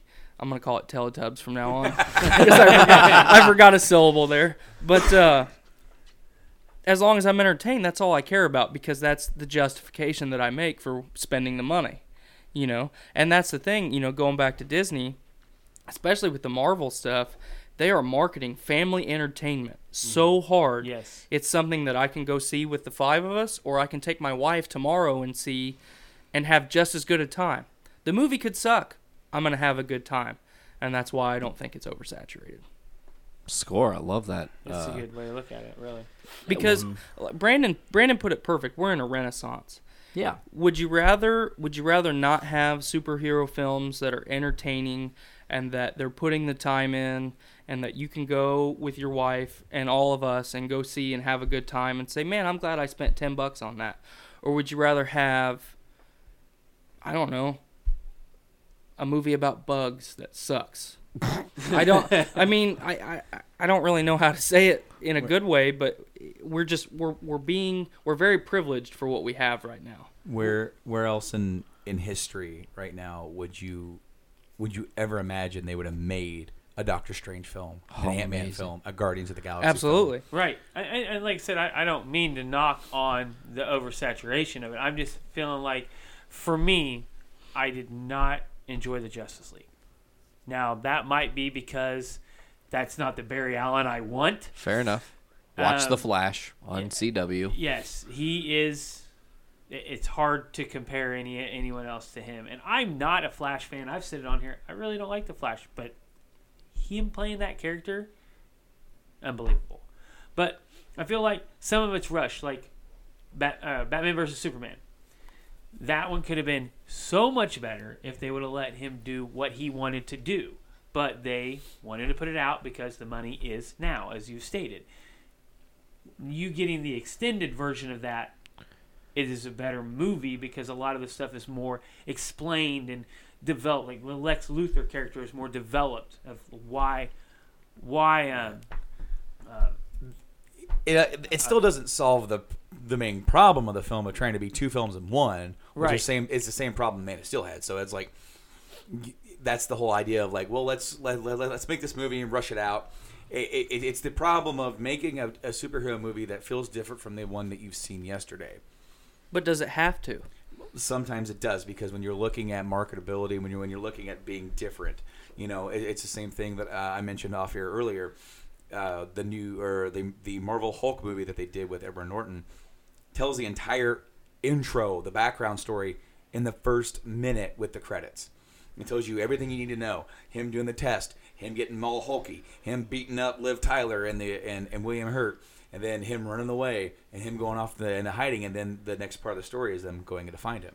So they wanted to find a creative way to tell this story without just retelling and rehashing an origin story, because that's difficult to do because not everybody knows the origins. Or wants to see them. Or wants to see them. Like me. A I lot hate of origin stories. Almost everybody understands that Batman's parents were killed. Right. But you still have to either reference it or show it. Because you're always going to get this person over here, never heard of Batman, never cared, never gave a shit about Batman. And it's seeing this Shame on them. And seeing this character for the first time, and they've got to be told, why is he Batman? And so in BVS, they found a way to do it. They did the whole kind of beginning scene of they kind of retread his parents getting killed in the funeral and understanding that his character comes from a dark place. But they kind of had to do that. Right. When you're framing together a movie, it's like, all right, where do we need to hit? Because could you make a movie where Batman is just there? Sure. But is it going to hit all the notches that you need to hit for make these characters understand who they are? No, I agree with you there. Like when you go to Iron Man, now he's just Iron Man. We understand it. But we also had 10 years of films of either starring him or him coming in and being this character in other movies that we don't need that anymore. Right. So I have a question for you. Go ahead. You don't like Batman Begins? I don't like The Dark Knight. Or The Dark Knight. I don't like Ouch. either one of them. You don't like Christian Bale as Batman. I do not. Well, I enjoy the third film. I don't like Christian Bale as Batman. It's the most ass backwards thing I ever heard. I thought the I'd worst say, was the third. Because Batman Begins is kind of like the origin story, but it's not like the base origin. It is, okay, we all know Batman's parents were killed. We all know that he's on a vengeance to kill those that did it. But here's his training. Here's How did he where get the learned. skills? This is Batman's turning point of like he was with the League of Assassins and he decided to choose life over death over that person. Look at where he was before the training. Yep. Was that troubled youth where he was going to murder the person that murdered his parents. Right. I really love the fact that you don't see Batman until like an hour and a half in, because I think it's really cool because that movie is Bruce Wayne's movie. Yes. Yeah. It really is. And then for the other ones, he kind of has a resurgence in the third movie, but for the second movie, that's that perfect middle chapter where he's there. He's already established, but now you get to play with this character, this story, and you get to do what several middle chapters do. Empire Strikes Back, Mass Effect 2 come to mind immediately for me, where you can take a break. You don't have to start it. You don't have to end it. Let's tell this awesome middle story that does so much with these great characters. Right. And I don't know where we're going. I will say Mike did a great job you asking the question of oversaturation, because we are about to oversaturate the world with podcasts. I think it's time we make the announcement. You think so? Oh, yeah. You know what? That's actually a perfect leading point. We're about halfway around the table at this point. Yeah, absolutely. So I got this crazy, stupid idea in my head. I had seen a meme floating around that was like, if you start in the first week of January and watch every movie in the MCU one a week leading up, that you will see Black Panther like the week that Infinity War drops, and you'll have seen all of them, and be refreshed. So I was like, well, how can we take that concept and utilize it for the network so we can do something really fun? And I thought about it. And I said, well, what would you guys think about doing this? And we'll all review like 2 movies per whatever. Dick is apparently very excited to talk about this in some form or fashion. Sassy. Remember, I raised my hand. But true. So what we're gonna do is starting Wednesday, so in 2 days' time, and that's time travel for you folks that aren't quite time travelers with me. In 2 days' time, on the Journey into Comics Network Patreon, that's patreon.com/Journey into Comics, Brando and I did an exclusive episode where we reviewed Iron Man. Next week, it will be literature reviewing the Hulk, and so on. Every week, a different show from the network will be reviewing one of the movies in the MCU in order until we get to Infinity Wars. This is going to be the Journey into Comics Network Road to Infinity Wars, and I can't wait for you guys to listen to all the reviews. We're going to do a couple things. Brando, you wanted to set a precedent here. I feel it's important we say that for our listeners now. Every single episode will be a review of the movie with an out of 10 stars. I'm looking at you, not out of 7, out of 10. Okay, Just hang your head in shame. you have to Shame. you have to do it in 10 How? because that's law. Okay, I have to keep it fair. Next up, we're gonna do Where's Stan. It's like Where's Waldo, but in the Journey into Comics, looking at these different MCU movies. So you'll talk about what cameo Stan Lee made. What was his character? What was he doing? And then what was the last one, Brandon? I feel like I forgot it. It was the after credits. After scene. credits. Like, Yes, make thank sure you. that make sure to stick around or fast forward, and just see where it's taking you. It's Whether like, it's 1 or 2. right, whether it's a mid or 2 or whatever. But like, because some movies have more than one. But like for example, like with the first Iron Man, just spoiler alert. Well, a certain Director of S.H.I.E.L.D. director of sorts kind of shows up and has a little bit of a scene just to dip your toe in the water of we may be dealing with something a little bit bigger here than what just might be a regular movie or franchise just for one character. So then what's in the next one? What's in the next one? Oh, well, we might have a little crossover with the movie that just kind of came out a few months ago. Maybe a little bit more step forward. Or teasing for the next movie. What's in this one? Oh, it happens to be like a hammer of some sorts was found. Oh, well, okay. And it just try to keep that in mind. Of those are kind of like the 3 main things. Is like give it a score. Where's Stan? Because he has so many cameos. It's always funny to see what he's doing and where he's at in these movies. And then like the after credit, like that's what we kind of did at the end. It's like, okay, so where are we going? Like what's leading us out of this? What will happen from this, though? What we will end up getting by the time the 18 weeks is done is actually, according to the network, a very accurate look at what we believe the MCU is ranked as. What is the best movie in the MCU? What is the worst movie in the MCU? Because it's not everybody's going to be in the same room at the same time, but you have to think. Brandon and I set a pretty decent precedent for the first review, I think. So I think it's very interesting just to what is coming out of this. You've got some interesting movies you guys are going to be doing on Podcastrophe and Game Addicts. Foodies has also got a couple. Voice of Survival has some. So I'm really looking forward to doing this. It's going to be a really fun, long road to Infinity War. Yeah. This whole thing got completely spoiled today while recording Brews with Dudes, which is hilarious because this episode will premiere before that episode, so Correct. it wouldn't have been spoiled at all. Not at all. But yeah, he started. He's like, we're about to do something super awesome on Patreon, and it involves the whole network. And I'm like, hey, Spoilers. no. Which he actually just called me a minute ago. I don't know what he wants, but Uh-oh. Well, You need to take another pee break to call him? no, I'm not gonna do that. considering it's your topic. Yeah, you're up Here's your next. Oh boy. Again, patreon.com/Journey into Comics, starting January 3rd, working our way $3 to... exclusive. Yeah, $3 a month. Throws $1 $3. for early access. You get every single show up to a week early access. But for $3, you'll get access to every single week. You'll get access to an exclusive review from one of the shows here on the network. Absolutely. Blaine, take it away. What's your topic, bud? My topic, and we are steering away from movies. Yeah, thank you. We're venturing into Game Addicts realm. Oh. Uh-oh. Good, 'cause we don't have a chance to do one. So, what is everybody? What is your you had high anticipation for a video game, and what are your biggest video game letdowns? Oh, I love this question. Start us I off, know- Nate. I don't Man, mind. there's a couple that come to mind. I want to say that when I was working at GameStop, a lot of times we would get hyped on games that were coming out. And, of course, the hype on the game is my way to sell other people the game, right? And that's just how marketing works.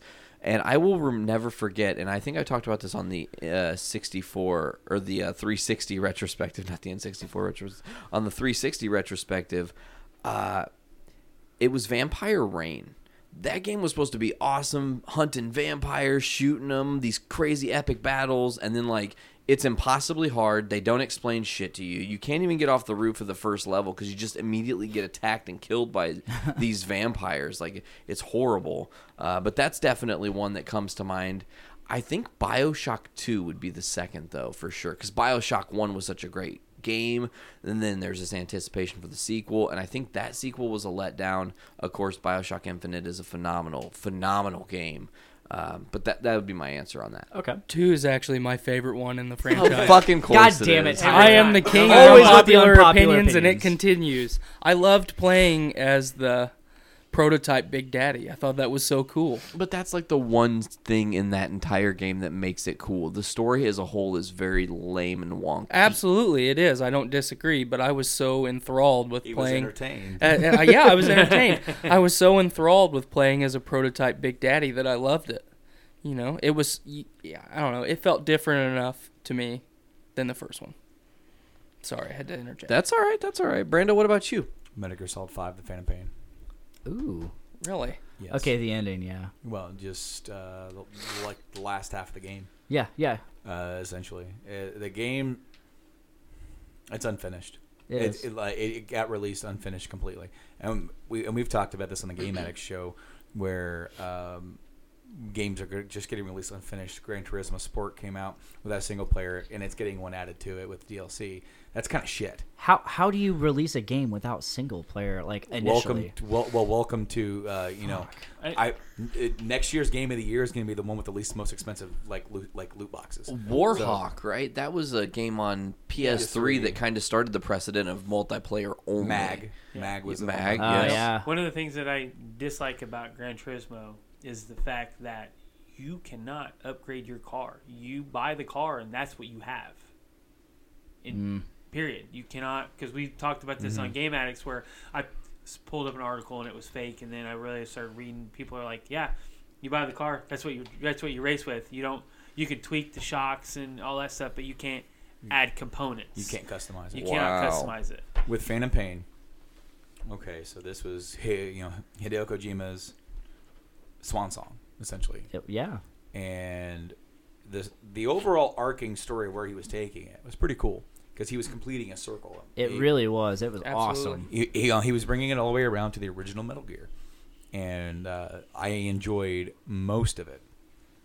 But when it, like, narratively, the game, I feel in some terms, he was trying to do some cool things and got kind of lazy in some other things. Like, some of the more intriguing conversation, like, for classic Metal Gear, there's a lot of intriguing characters, a lot of intriguing dialogue. Gosh, some of those games, there's mountains of dialogue. Absolutely. And it's relegated to audio tapes that you listen to. The character you play as talks more in those tapes than he does in any of the regular scenes of the game. Yeah. There are audio tapes you get after beating the game that are awesome, but they don't take place in the game. So unless you ever go back, you never hear them. You get to mission 30, and there's a big pivotal moment in there where the story kind of like just takes a halt. And then there are 40 missions, I think.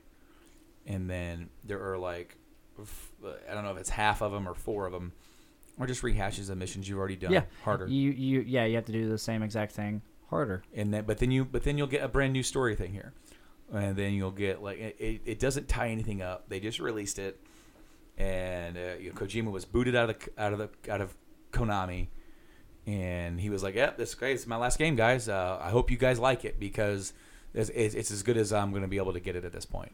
Well, and he didn't get to do hardly anything that he wanted to do. He got kind of the story. Well, he got so far in it, but he never got it. He had to finish what he had, right? Essentially, because I got the collector's edition, which comes with a disc with the missing mission. Yeah. And that's when you go and you take on Little Boy Liquid, Little Boy Psycho Mantis with Sahelanthropus, what they stole, and you go and you basically destroy it or whatever.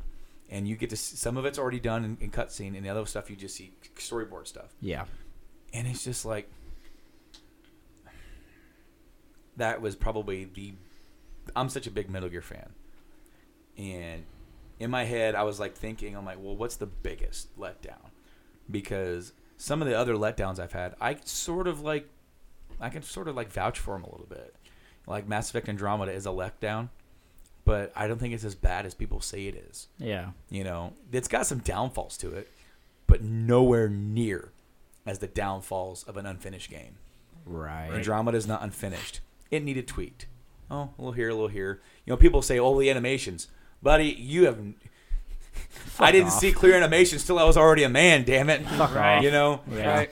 You know, like, I can live with that as long as the story's all right and as long as the story's good. When the story's incomplete, that's bad. And the story of Metal Gear Solid 5, The Phantom Pain, is just completely incomplete. It was very undeserving. The series is very undeserving of that game. But, however, the gameplay is like the best gameplay of the entire series. Oh, yeah. Which is by like... far. So, like, I still enjoyed playing it, but it was so bittersweet. And I'll always remember, like, my son was so little, and he was sitting here in his, like, rock and play, looking up at me, like, with his eyes crossed. And I'm sitting there playing, and I'm just, like, looking down at him every once in a while. And I'm wearing a headset so I can hear the, you know, all these audio tapes you got to freaking listen to get any story, you know. And it's like, any and all potential that this game had to be the ultimate send-off was completely wasted. It was. I guess it would be your turn. You just mentioned mine. It's Mass Effect Andromeda. Not because the game was bad. I loved the game. It's definitely not the best game in the franchise. The combat was fantastic. Mm-hmm. Best in the series. The story was a little bit lackluster, but, you know, it was the start of a new chapter in the Mass Effect world. And I got into it. I enjoyed it. I played the hell out of it. I 100%ed it. So, obviously, I enjoyed it. It's more than what I did. But it's the biggest letdown for me because it killed the franchise. You always see Casey Hudson saying, we're not done with it. But they also didn't feel the need. See, in my opinion, early access killed that game. Absolutely, it Them did. putting that game out so early and people just got turned off on it by piece. This game's a piece of crap. There is a lot of repetitiveness to that game, which is one of its downfalls to me. But tell me what major video game isn't slightly repetitive? Well, no, I totally get, I totally get that statement. But the unfortunate thing is that the game didn't sell nearly enough for them to warrant to continue the story with DLC, and there's so many unanswered questions, and now we don't know if we're going to get a continuation of Andromeda, other than novels that are coming out. Best thing about that was the multiplayer because they literally changed nothing. It was tweaked, but it was tweaked. But that's all I did. I got on there, played the multiplayer, because that's what I always do. Is I got to play the multiplayer and say, okay, what do I want to do in the main story? I got off the first planet and I was like, yeah, I'm not feeling this at all. It didn't grasp me at all. But this is coming from somebody that hasn't played one or two. Well, shame, by the way. Yeah, shame. Mass Effect 2 is like masterpiece. I know. The greatest in the franchise. I saw something today. Yesterday. It was shared by a Mass Effect fan page called the Alliance, and it had a bunch of pictures with the little emotions, the thumbs up, the heart, the wow face. It's like, wow, you're getting blown the F up. Yeah. And it was like, who's your favorite Turian besides Garrus? And it gave you like a list of 6. You know, is it Nihilus? Is it this one? Is it that one? Vetra or Nyreen. So it was like, to me, it's Vetra. I fell in love with the Vetra character. I thought she was awesome. For me, it's Nihilus because there's so much they could do with Nihilus that we never got to see. Well, and there's that. That's something that I really wanted to see. Like pre. Jesus. God, it's gonna break the table. God damn. Dive into the background of Nihilus and get his earlier, earlier Spectre days before his untimely end. But I guess we'll go with Mike. Final Fantasy 15. 15. Yeah. The gameplay was. I love the gameplay. It was phenomenal. Watch the movie first. Watch the movie first. Story is horrible. There's no path. It's just like fragments thrown at you in an obscure order, and you're trying to figure out what's really going on. Like, you don't even know what's going on. Your car breaks down, you go do this, and then about what do you say? About 6 hours into the game, you find out that your land, your country has fallen, and nothing's ever really explained about the Empire. I know it because I because you watched the movie. Watched the movie, and I know. I mean, but all right, so a lot of the characterization, I guess, is coming into play with these single player DLC that is like focusing on the side characters, like that are with Noctis, right? Ignis, Prompto, and all these guys. Now, the last one, Ignis, just came out, and from my understanding, it's pretty good. Guess what they just announced? A second season pass. Because they got to add more story. Oh. So the first season pass is going to What get a fucking joke. Yeah. I think I made 25 hours into it just because I enjoyed the combat. Like, I did Combat's every fun, mission yeah, before sure. I'd move on. Like, if you went to a rest stop, I never left that rest stop until I was completely done with everything I could physically do. There are some missions that are too high. Too high, like you kill the tortoise. I don't know his name, but the super Adamantoise? Yes. You can't do that, obviously, until later on. But the summons, that was terrible. You had to be dying to use the summons. Desperation move. Yeah, it's a desperation move that wipes everything out. Why can't it be like you can use it once a day, or like other stuff? Let it have its own recharge type thing. Yeah. Where you can only use them in so a certain OP. area, like you can only use, let's say Levy if you were in the water area, like whatever. I can't. That remember makes the name. sense. Like you can't summon him because there's not a large body of water, so he's not just going to pop out of the ground and water's not going to sprout from everywhere. What was that? I'm not really sure what that was. That was a bizarre noise. That was the cat talking. Oh, Oh, the cat was talking. Thanks Thanks for your input, Kitty. We're talking about a game. How many years? 12? 11? Got announced in 2006 because they announced like here's 13 and here's versus 13. So it's 10. Both terrible games. But this is the thing, is like That's 12 because 2018. That Yeah. came out in 2016. well, the game came out in 2016. Wait, so was it 16 or 15? I don't remember. 16. 16. Yeah. So 10 years. I understand that it was started, scrapped, multiple times. Yeah. But at this point, it literally looked like it was a fragmented story mashed together and said, here you go. Which, as we said, watch the movie first because then you actually know what the fuck's going on. Right. It's very disappointing because outside of 10, there has been no good Final Fantasy. I like 12. I thought 12 was good. I didn't like it. I did not. Did you play all the way through it? I got... God, how many hours did I get? I can't remember. You how enjoyed far. 12, right, Brandon? Enjoy is a relative term. Okay. Did you enjoy 12 more than 13 and versus 13? Okay, here's the thing. Yeah, I need to go back and I need to play 12. Oh, you haven't played it? No, I boycotted it Okay. because I played the demo and I flipped my table. Because there was no turn-based? Yes. Because I said this is Knights of the Old Final Fantasy. That's what it was to me. And I was okay with there being Knights of the Republic, but this is my Final Fantasy. You don't mess with my Final Fantasy. I think I'm over that now, and I think I could probably play it. And I do want to get the remaster on PS4. Oh, it looks great. So I can sit down with a clear mode of view because I remember our pal Silent Rob thing. Hey Rob, how you doing? He played it or most of it, and he liked it, and he was like, "You need to play this," and I'm like, "They ruined it, ruined." And that's the thing is that like I have the 13 trilogy, and I kind of want to give it a more of a fair shot now, but it's just. Oh, yeah. Anyway, Blaine. I have 3 games. Oh God! Friggin' 3. Jeez. Mother of God. I'll just start with the one that like least bothers me the most, but it was a huge letdown. The Turok remake. Oh God! Okay.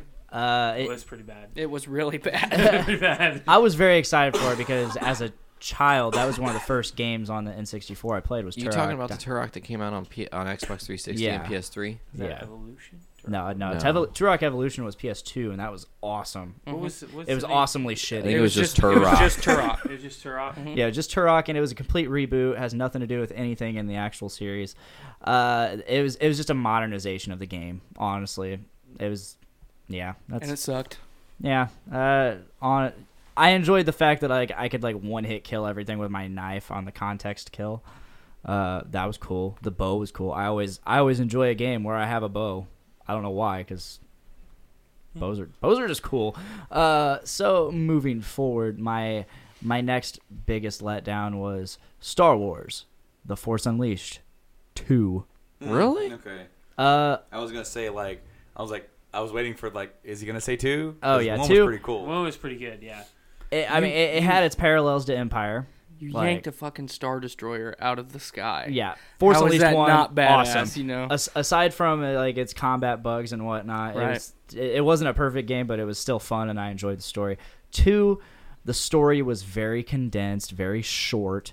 Yes. You end up revisiting the same things way too soon, Right. and it was just a letdown. It was just a money grab. It is was. all it was. And it probably would have been okay if they would have gone forward and done a Force Unleashed 3, because that's where that movie was leading. Mm-hmm. Game. That game was leading. Because at the spoiler alert, at the end of Force Unleashed 2, you see Boba Fett's ship, the Slave One, following everybody. I can't remember who. What I like about the first one is that when the TIE fighters are coming at you, you can just literally just You can rip swat it. them out of the air. You grab can them, rip it out of the sky and Yes. throw it into another that was one. Sweet. Yes, That's a Force little Unleashed was overpowered, but it was such so a fun sweet. game, because I remember watching the making of that game, and they're like, "What do we do? What if we took somebody who is sensitive with the Force and just cranked it up to a fucking 11?" You know, and Beautiful sound that's effect, by the exactly way. what it Yes. is. Yeah. There's so much that they could have done with that series. Yeah. Yes. And Starkiller, Galen Merrick, Yes. Galen Merrick, awesome character. Well, they took a real life actor, did really good mocap for the cutscenes and the it's gameplay. not called mocap anymore. It's called motion performance. All right, well, I'm saying Mopo? mocap, and you're a Mopo. and you're a douchebag. But I'm just kidding. That's You- what Andy we're life Serkis will say. partners. He's really not kidding. That's what Andy Serkis will say. It's not mocap anymore. It's Mopo. Mopo.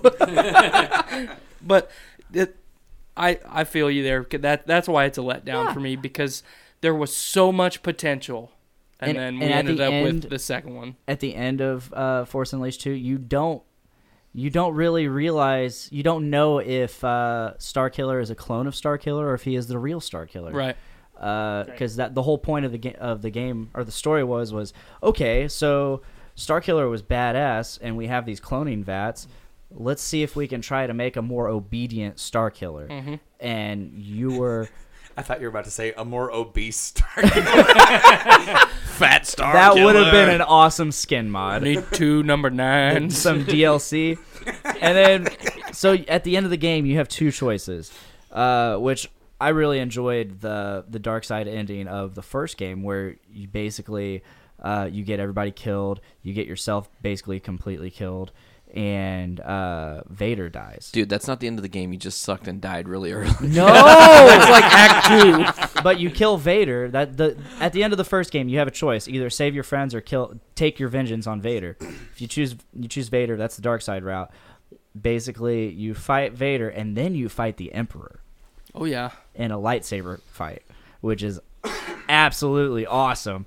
But once you are about to defeat him, he just it initiates a cutscene, and it's like, well, fuck your friends, fuck you, you're dead. Oh, I'm gonna make you into my apprentice now, and that's when you get this badass armor thing and Pseudo Vader. pseudo Vader. I You're think I'm like, too altruistic to play as a bad guy in Star Wars. I always play Jedi. Yes. Every time. I was the same way until I played Knights of the Old Oh, Republic. yeah. And then I was I dark went side Sith. as fuck. I went Sith my first playthrough. Oh, same. I was like, yep, Fuck I'm you, Darth Carth. Revan. Fuck you, Carl. I am Darth Revan.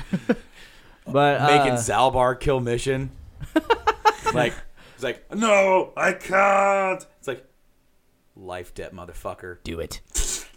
and then Love it. and then getting on like it's funny because then like you go up to to the Star Forge, and Zalbar's like, "What have I done?" It's like, and it's like, "All right, I got 2 droids, and you, Canderous, come on." I loved Canderous. Oh yeah, he's so great. Dude, John Sagan, he died just not too long ago. Oh really? Yeah, the voice actor for Canderous. Damn, man. Yeah, R.I.P. But no, R.I. motherfucking P. Kotar was the beginning. It's like as soon as I found out that you could be Darkseid, I'm like, that's cool. And then in practice, you're like, I'm just ending conversations with, "No, you're dead." Meat It's bag. easy mode. Oh yeah, dude, it is easy mode. It's difficulty select without actually selecting a difficulty. It's just like, well, And then those stupid Jedis are like, "Yeah, let's teach him how to use the Force again." It's like, "Yeah, sure, yeah." I've only been fucking killing people left and right since I left Terrace. Dude, on Terrace, I murdered folks. Okay, it's like, well, he'll be all right. And little Yoda dude that doesn't talk backwards. So I'm thinking it's just a Yoda thing. What was his name? I Vendar, Vendar. something like that. With the Force, strong you is. What? Heritage. Jesus. I'm curious to know. I'm curious to know what your third game is. Oh, I'll get there. I get there. So Force Unleashed 2, like, it was just a disappointment in terms of the combat. They were just copying God of War. He's Segueing- becoming a Last Jedi hater. But No. I'm kidding. Not of The Last Jedi, but of Force Awakens too. I'm just giving you a hard time. I don't know. I tried replaying that game, and I was just like, it didn't have the replayability that the first one had. I agree with that. Although there's a lot of good stuff there, but it's just not enough for me to be like, God, I was so excited for that game. The DLC when you're on Endor. Oh, that was the fun. mood of Endor, and you actually get to kill like everybody. Because you play at which was what I was leading to in the dark side ending of the second game. I think once again it's you go to kill Vader, and he's just like. It's literally not even anything close to what the first game's dark side ending was, which you get to keep playing and keep playing. This game is just like you go to kill Vader, and it's like, nope, cutscene. Oh, he had another clone, and that clone actually was perfect and obedient. Not obese. And he just fucking straight up like lightsabers you from behind, and you're dead, and that's the end of it. Which the DLC continues on from that point, where you go to Endor. And you fight Chewie in an AT-ST, and it's just like, so you fucking get to kill Chewie and You pull Han. him out and like stab him. Oh yeah, it was nuts, and you get to kill Ewoks. That was the best. I want some more of those tone thighs right here. So like, Force Awakens 2, it was trying way too hard to be God of War. Okay. And with that, I segue into my third and the biggest disappointment in video games I've ever had, which was God of War Ascension. Thank you for bringing that up. That game was so fucking beautiful, and it takes place right after he kills his family and decides he wants to say fuck you Ares. But because he says fuck you Ares, he basically goes back on his vow or whatever to him. His pact, and that is very frowned upon in the Greek mythology. Indeed. In fact, it's punishable by you get basically sent to this prison overseen. Yeah, there's the word. By the Furies, which were there when the Primordials were created. The Fury. So before the Titans, before the gods, before the Titans, there was the Primordials, and then these Furies were created, and they're basically, if you betray a god, you get punished by the Furies. And so in order to break his bond with Ares, he has to kill the Furies. And it was a beautiful game. The graphics, insane. The cutscenes looked really good, but you just didn't get the Kratos that you'd always come to love. Which to an extent, I like the fact that they showed a different side of Kratos, because this was before. You would think he'd be super rage-filled, but no, he is very remorseful. He is a very quiet Kratos in this game. Interesting. He's very remorseful of what he's done, and once you it doesn't get until the very end where he actually sets out on his vengeance for Ares. that you're like, okay, I see where the rage is going to come in the first God of War game. Yes. And that's one thing I always loved about Kratos was just this. You set him off, and he just went into this rage, and I love it. At the end of God of War 3, Zeus says, "Oh, you're gonna get her killed, just like you got your family killed," and you instantly see Kratos snap. Ow! I just popped my fucking hand. Did you really just do that? Snapping Wow, your that finger? was crazy. That was like sent tingles through my hand. Beta. But you see him just like, fuck you, and just charge Zeus. And it's like, god damn. And I wanted that so bad in Ascension, but... Like, Zuki looked at you and just, like, open mouth meow, but nothing. Yeah, he does that a lot. He tried. He put in his 30%. Silent meow. Really sounds like they put in their 30% making Ascension. Yeah. I still haven't bought the game to this day. I bought the collector's edition, which had a badass steel book. I might add, it was black with the Omega symbol and gold. It was beautiful. Okay, so you said beta, right? Mm-hmm. Did you see what I named the episode which you guys were on last for episode 60? I remember watching it. I don't remember what the title Beta was. and Omega, and it had a double meeting because you've been saying beta, but we also talked about the beta, beta and Omega. Anyway, love it. Is it me now? I think it is your turn. Oh shit! Hold on a second. Oh no, Jesus. you start. Oh wait, no, never mind. No, what? I just got a Snapchat from Cameron. Okay. Wedges. Oh, Wedges. And he commented on my snap that I took of all of us, and I the caption I put was "Nerds of the Round Table." He said, "That's a square." Fuck you, Cameron. Fuck you, Cameron. Fuck your definition of round. That's a square.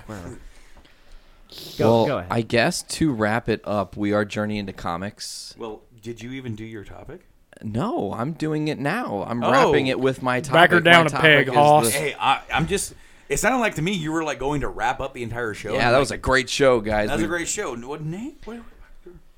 Okay, so I'm going to bring up a kind of heavy, I don't know if it's really heavy topic, but I think it's a very interesting topic because this is something I've wanted to ask Robert Kirkman personally. That's not something that's so easily done. So I'm going to ask you guys, why isn't there more comic book characters in this modern era that have some useful reason to utilize cannabis?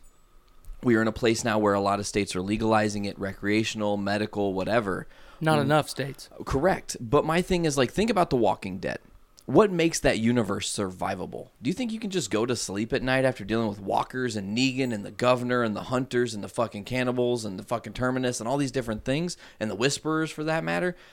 Is there somebody in the universe that is that they need to introduce as a character who utilizes it as a way to, you know, not be a crazy person? This is not the 70s or 80s when the drug issues happened for Spider-Man. I don't know if you guys are privy to the drug issues, but, you know, the Comic Code Authority said you can't release these, and Marvel went, yeah, we can. Watch, I'll print them right now. It just won't have your stupid fucking seal, because they wanted to tackle tough topics. And I think the reality is cannabis has been demonized for so long. And the reality is it's not something that should be demonized. So in the medium of comic books, and I know a lot of kids read comics, that's the first thing I see your guys going, but kids, it doesn't have to be in all the kid-based titles. That's why I'm more meaning in like your more serious books, The Walking Dead, stuff that has real-life issues. You can't tell me Rick Grimes is in pain all the time and is just relying on opioids to survive in the zombie apocalypse when he could grow a plant. Like, come on now. So what are your guys' thoughts on that? Everybody looks around and is terrified to speak on this topic. I feel. No, I agree. I mean, okay, but I don't really know. Like, I'm not canon on anything that's really. Well, it doesn't matter what's. now, But what is your opinion on them maybe making the swing towards that becoming more the norm? Because it has to be almost utilized sparingly to create the normalization of this. And I'm not saying that Spider-Man's smoking weed on top of the fucking Empire State Building. Why not? But I am saying think about how of a hero he would be if he But how stood on fucking? the time. But think about how hilarious it would be if the Guardians just are celebrating and they're like, "We've got this Earth plant that's technically illegal, but we're not on Earth," you know. And then they partake, and then like Groot's just like, They're just like am Groot. They're just like, fuck the Nova Corps. Yeah, exactly. I don't know, and that's another thing to think about too. When I Groot's say just asleep. Garut, I am. Garut, I am. Dude, Groot. A plant would be smoking a plant. That's How does that work? Let's go deeper. Cannibalism? Is that cannibalism? Groot just rips off a big bong, and like you see, like his arms turn into roots in the floor. He's I just am like, Groot. I guess my thing is too. Also, is that the quote unquote stereotypical stoner gets almost over sensationalized. Of like, you know, you smoke weed, you're lazy, you know, you have no drive. Shaggy from Scooby-Doo. Correct. Like exactly. And I like know a lot. I feel like I know several people who are successful, driven business people who also smoke weed. So, thanks, Scooby. So I don't know. I'm just thinking about it, and you're gonna have to have like a normalization of this at some point. If it is legal in all 50 states, it will be eventually tackled in comics. You're not gonna avoid it. Right. You have characters that drink. Why don't you have characters that smoke? Well, yeah. Look at what came to mind immediately was the Punisher. Thank you. That would be a good one. Yeah. He pretty much drinks himself to death constantly. You know, that guy's got to relax sometime. Be a hell of a lot cooler if he did. Mm-hmm. You know what I'm saying? Right. I think you. Sorry, go ahead. No, you're fine. Go ahead. I think you tackling The Walking Dead is basically. I think that would be the benchmark, because if you're living in that kind of society, like how do you cope? How do you live? How do you do anything? Like, how can you live with yourself if you've had to kill somebody? Like, you had to kill a kid, or. I'm just thinking of like. Call. Okay, we're waiting. We're all sitting here looking at it. That was such a dramatic Do you have a stoner moment or something here? Like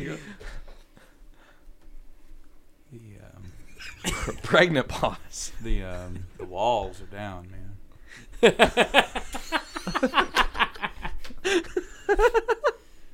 Did anybody ever just blink a lot?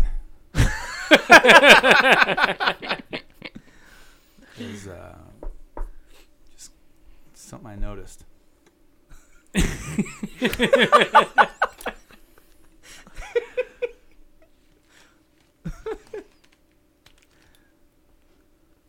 That's bad, right? With them in the wall, that's. Somebody ought to do something about that. This is the perfect moment for live streaming. I'm just saying. Yeah. Is your guys' mouth really dry? Yeah. Yeah. So is it? Did you guys close the gate in Cell Block C? Are our mouths really dry, or do they just? Or are they just not wet? Or yeah. Or yeah. Did you swallow a bunch of sand? It's. It's kind of like somebody saying, "Man, the weather's trippy." It's like, no, man. Maybe it's not the weather that's trippy. It's just how we perceive the weather that is in fact trippy. When you should have just said, "Yeah." Here's the thing. All right, I don't oppose to like anything cannabis at all. I don't oppose to it. The only thing would be is to like, does it fit the story? Does it fit the character? And so like that with anything, whether it's like all of a sudden this dude's got a drinking problem, it's like, well, does that coincide with what his character has been and where it's going? It's got to fit. It's got to fit the story. It's got to fit the characterization. Shoehorning it in just to shoehorn it in, just because it's becoming a more modern place in our day in society, that's not good for anybody, because it's like, oh, well, this dude suddenly, it's like, well, he's sitting back with a cigarette, sure. I mean, you've got to like utilize your certain judgment as far as like that's normal. People don't think about cigarettes, and right. People really shouldn't think about weed in the same manner either. I feel like people should think about it in the same way, like as a drink or as a shot or anything like that. But like the problem with it right now is that you are correct. It has been so stigmatized and has been so demonized that it is slowly becoming legal. But there's still a very select few of people who are in control of politics that don't want it to be legal, whether it's from money from pharmaceutical companies, whether it's their own personal moral belief, incorrect moral belief, but moral belief nonetheless. So for them to do that right now would be a political statement charged at focusing here which really, like, you can do political statement in comics, but is it pertinent to that story? Who are you servicing in that? Who are you, like, if you're doing it just to say, well, you know, make a political statement, this should not be illegal. It's like, well, okay, fine, but then you're going to get a complete sect of people who are just against it without ever even having read the story. And what is this about? Why is this character doing this in this manner? Well, I'm going to give you straight up an idea of you know, talking about The Walking Dead and how would I introduce it. You know, does it serve a purpose? And I have a perfect segue for that. Yes, it serves a purpose. We just, you know, read The Walking Dead 174 and Negan's story. And he has this coming together moment with Maggie. She chooses not to kill him. Now, he's living his life suffering from legit guilt he realizes has just overburdened him, right? So are you telling me that his next character development is that he is everyone's dealer? No, not that he's everyone's dealer. That would be hilarious, though. I mean, if that was he's sitting there, instead of the bat, he's got like the shovel, but like moving plants. He's already did that with the sunflower. I like that, but no, the thing I would do though is that Negan would return, you know, to Rick, and Rick would be like, "There's a calm about you, like what's going on?" And then like it would flash forward to them around a campfire, you know, passing a joint. He's just like, "Man, you know, honestly, before all this, it was illegal. I wouldn't have thought twice about it. You know, I would have got yelled at by my parents." But for some reason, this helped me to cope. And it's that's just not like Negan, though. He would have done it then if it was illegal. Well, I don't know about that because you know he's crazy, but he's not. I mean, I don't know if he's. No, he was the badass guy. Yeah, I guess that's true. He was the gym teacher. He's the cool guy. I guess that's another thing. Why hasn't it even been brought up? Like, if he did do that at some point, why hasn't he brought up? Like, you know, once I got arrested for. In the show, they have all the weed. Like, so you're telling me Negan doesn't smoke weed? And they had all that weed. Did they have weed in the show? Dude, absolutely. They had it at the satellite place. Really? Yeah, dude. They found it like, whoa. It's like, they got the weed. they had a farm in there. So, like, he's definitely smoking the weed. And honestly, that's probably why he's so chill about killing people. I don't know, man. That's just my Dick, what's your thoughts on this? I'm going to totally just throw it your way because you've not said much at all. Honestly, I don't have. That's why I haven't said much on it. I don't have much of opinion. Okay. I'm for it, but I'm for it. Not against it. I'm for it. I choose not. Myself, but well, yeah. No, like I'm for whatever. Well, that's cool. All right. I wish I could have more input for this. I'm sorry. That's okay. That's what nerds is are around. Oh. Heritage. Tyler That's a clip moment on the podcast. Holy shit, we've had a lot of those in loud in my ears. recent history. I love that I'm endurance, by the way. With the Energizer Bunny, I just keep going. All right, well, I think that's going to wrap it for this episode. We've talked for 2 hours and change now, so that's pretty excellent. There's a dog bark, so it's truly an episode of Journey into Comics or something like that on the network here. I want to thank you guys so much for joining me, but before we get out of here, let's talk about the plugs. As always, you guys can listen to Journey into Comics on all the awesome podcast services. First and foremost, listen to us on Podbean. Go to journeyintocomics.com. I kind of flubbed through that one a little bit, but go to journeyintocomics.com. You can check us out there. Most of the network shows on there. Podbean, our hosting site, we appreciate them, this being feature week. Also get us on iTunes, Stitcher Radio, Google Play Music, now on Spotify. That's awesome. All week, you're going to get Journey into Comics, another show tomorrow, new Poor Rapport Wednesday, Foodies on Thursday, Podcastrophe and Game Addicts. Friday, a new butt stuff. Saturday, Brews with Dudes. And then Sunday, we'll have a wrap-up where we have a little highlight of all the cool shit that goes on the network. As always, check us out on all the different social media sites, whether it's Facebook at Journey into Comics Podcast, Instagram at Journey into Comics, and or Twitter at JIC Network. Give us a 5-star review on iTunes. We really appreciate it. I think that's going to do it, Brando. Anything else to add to hit this? Oh, Patreon, as we said, patreon.com/Journey into Comics.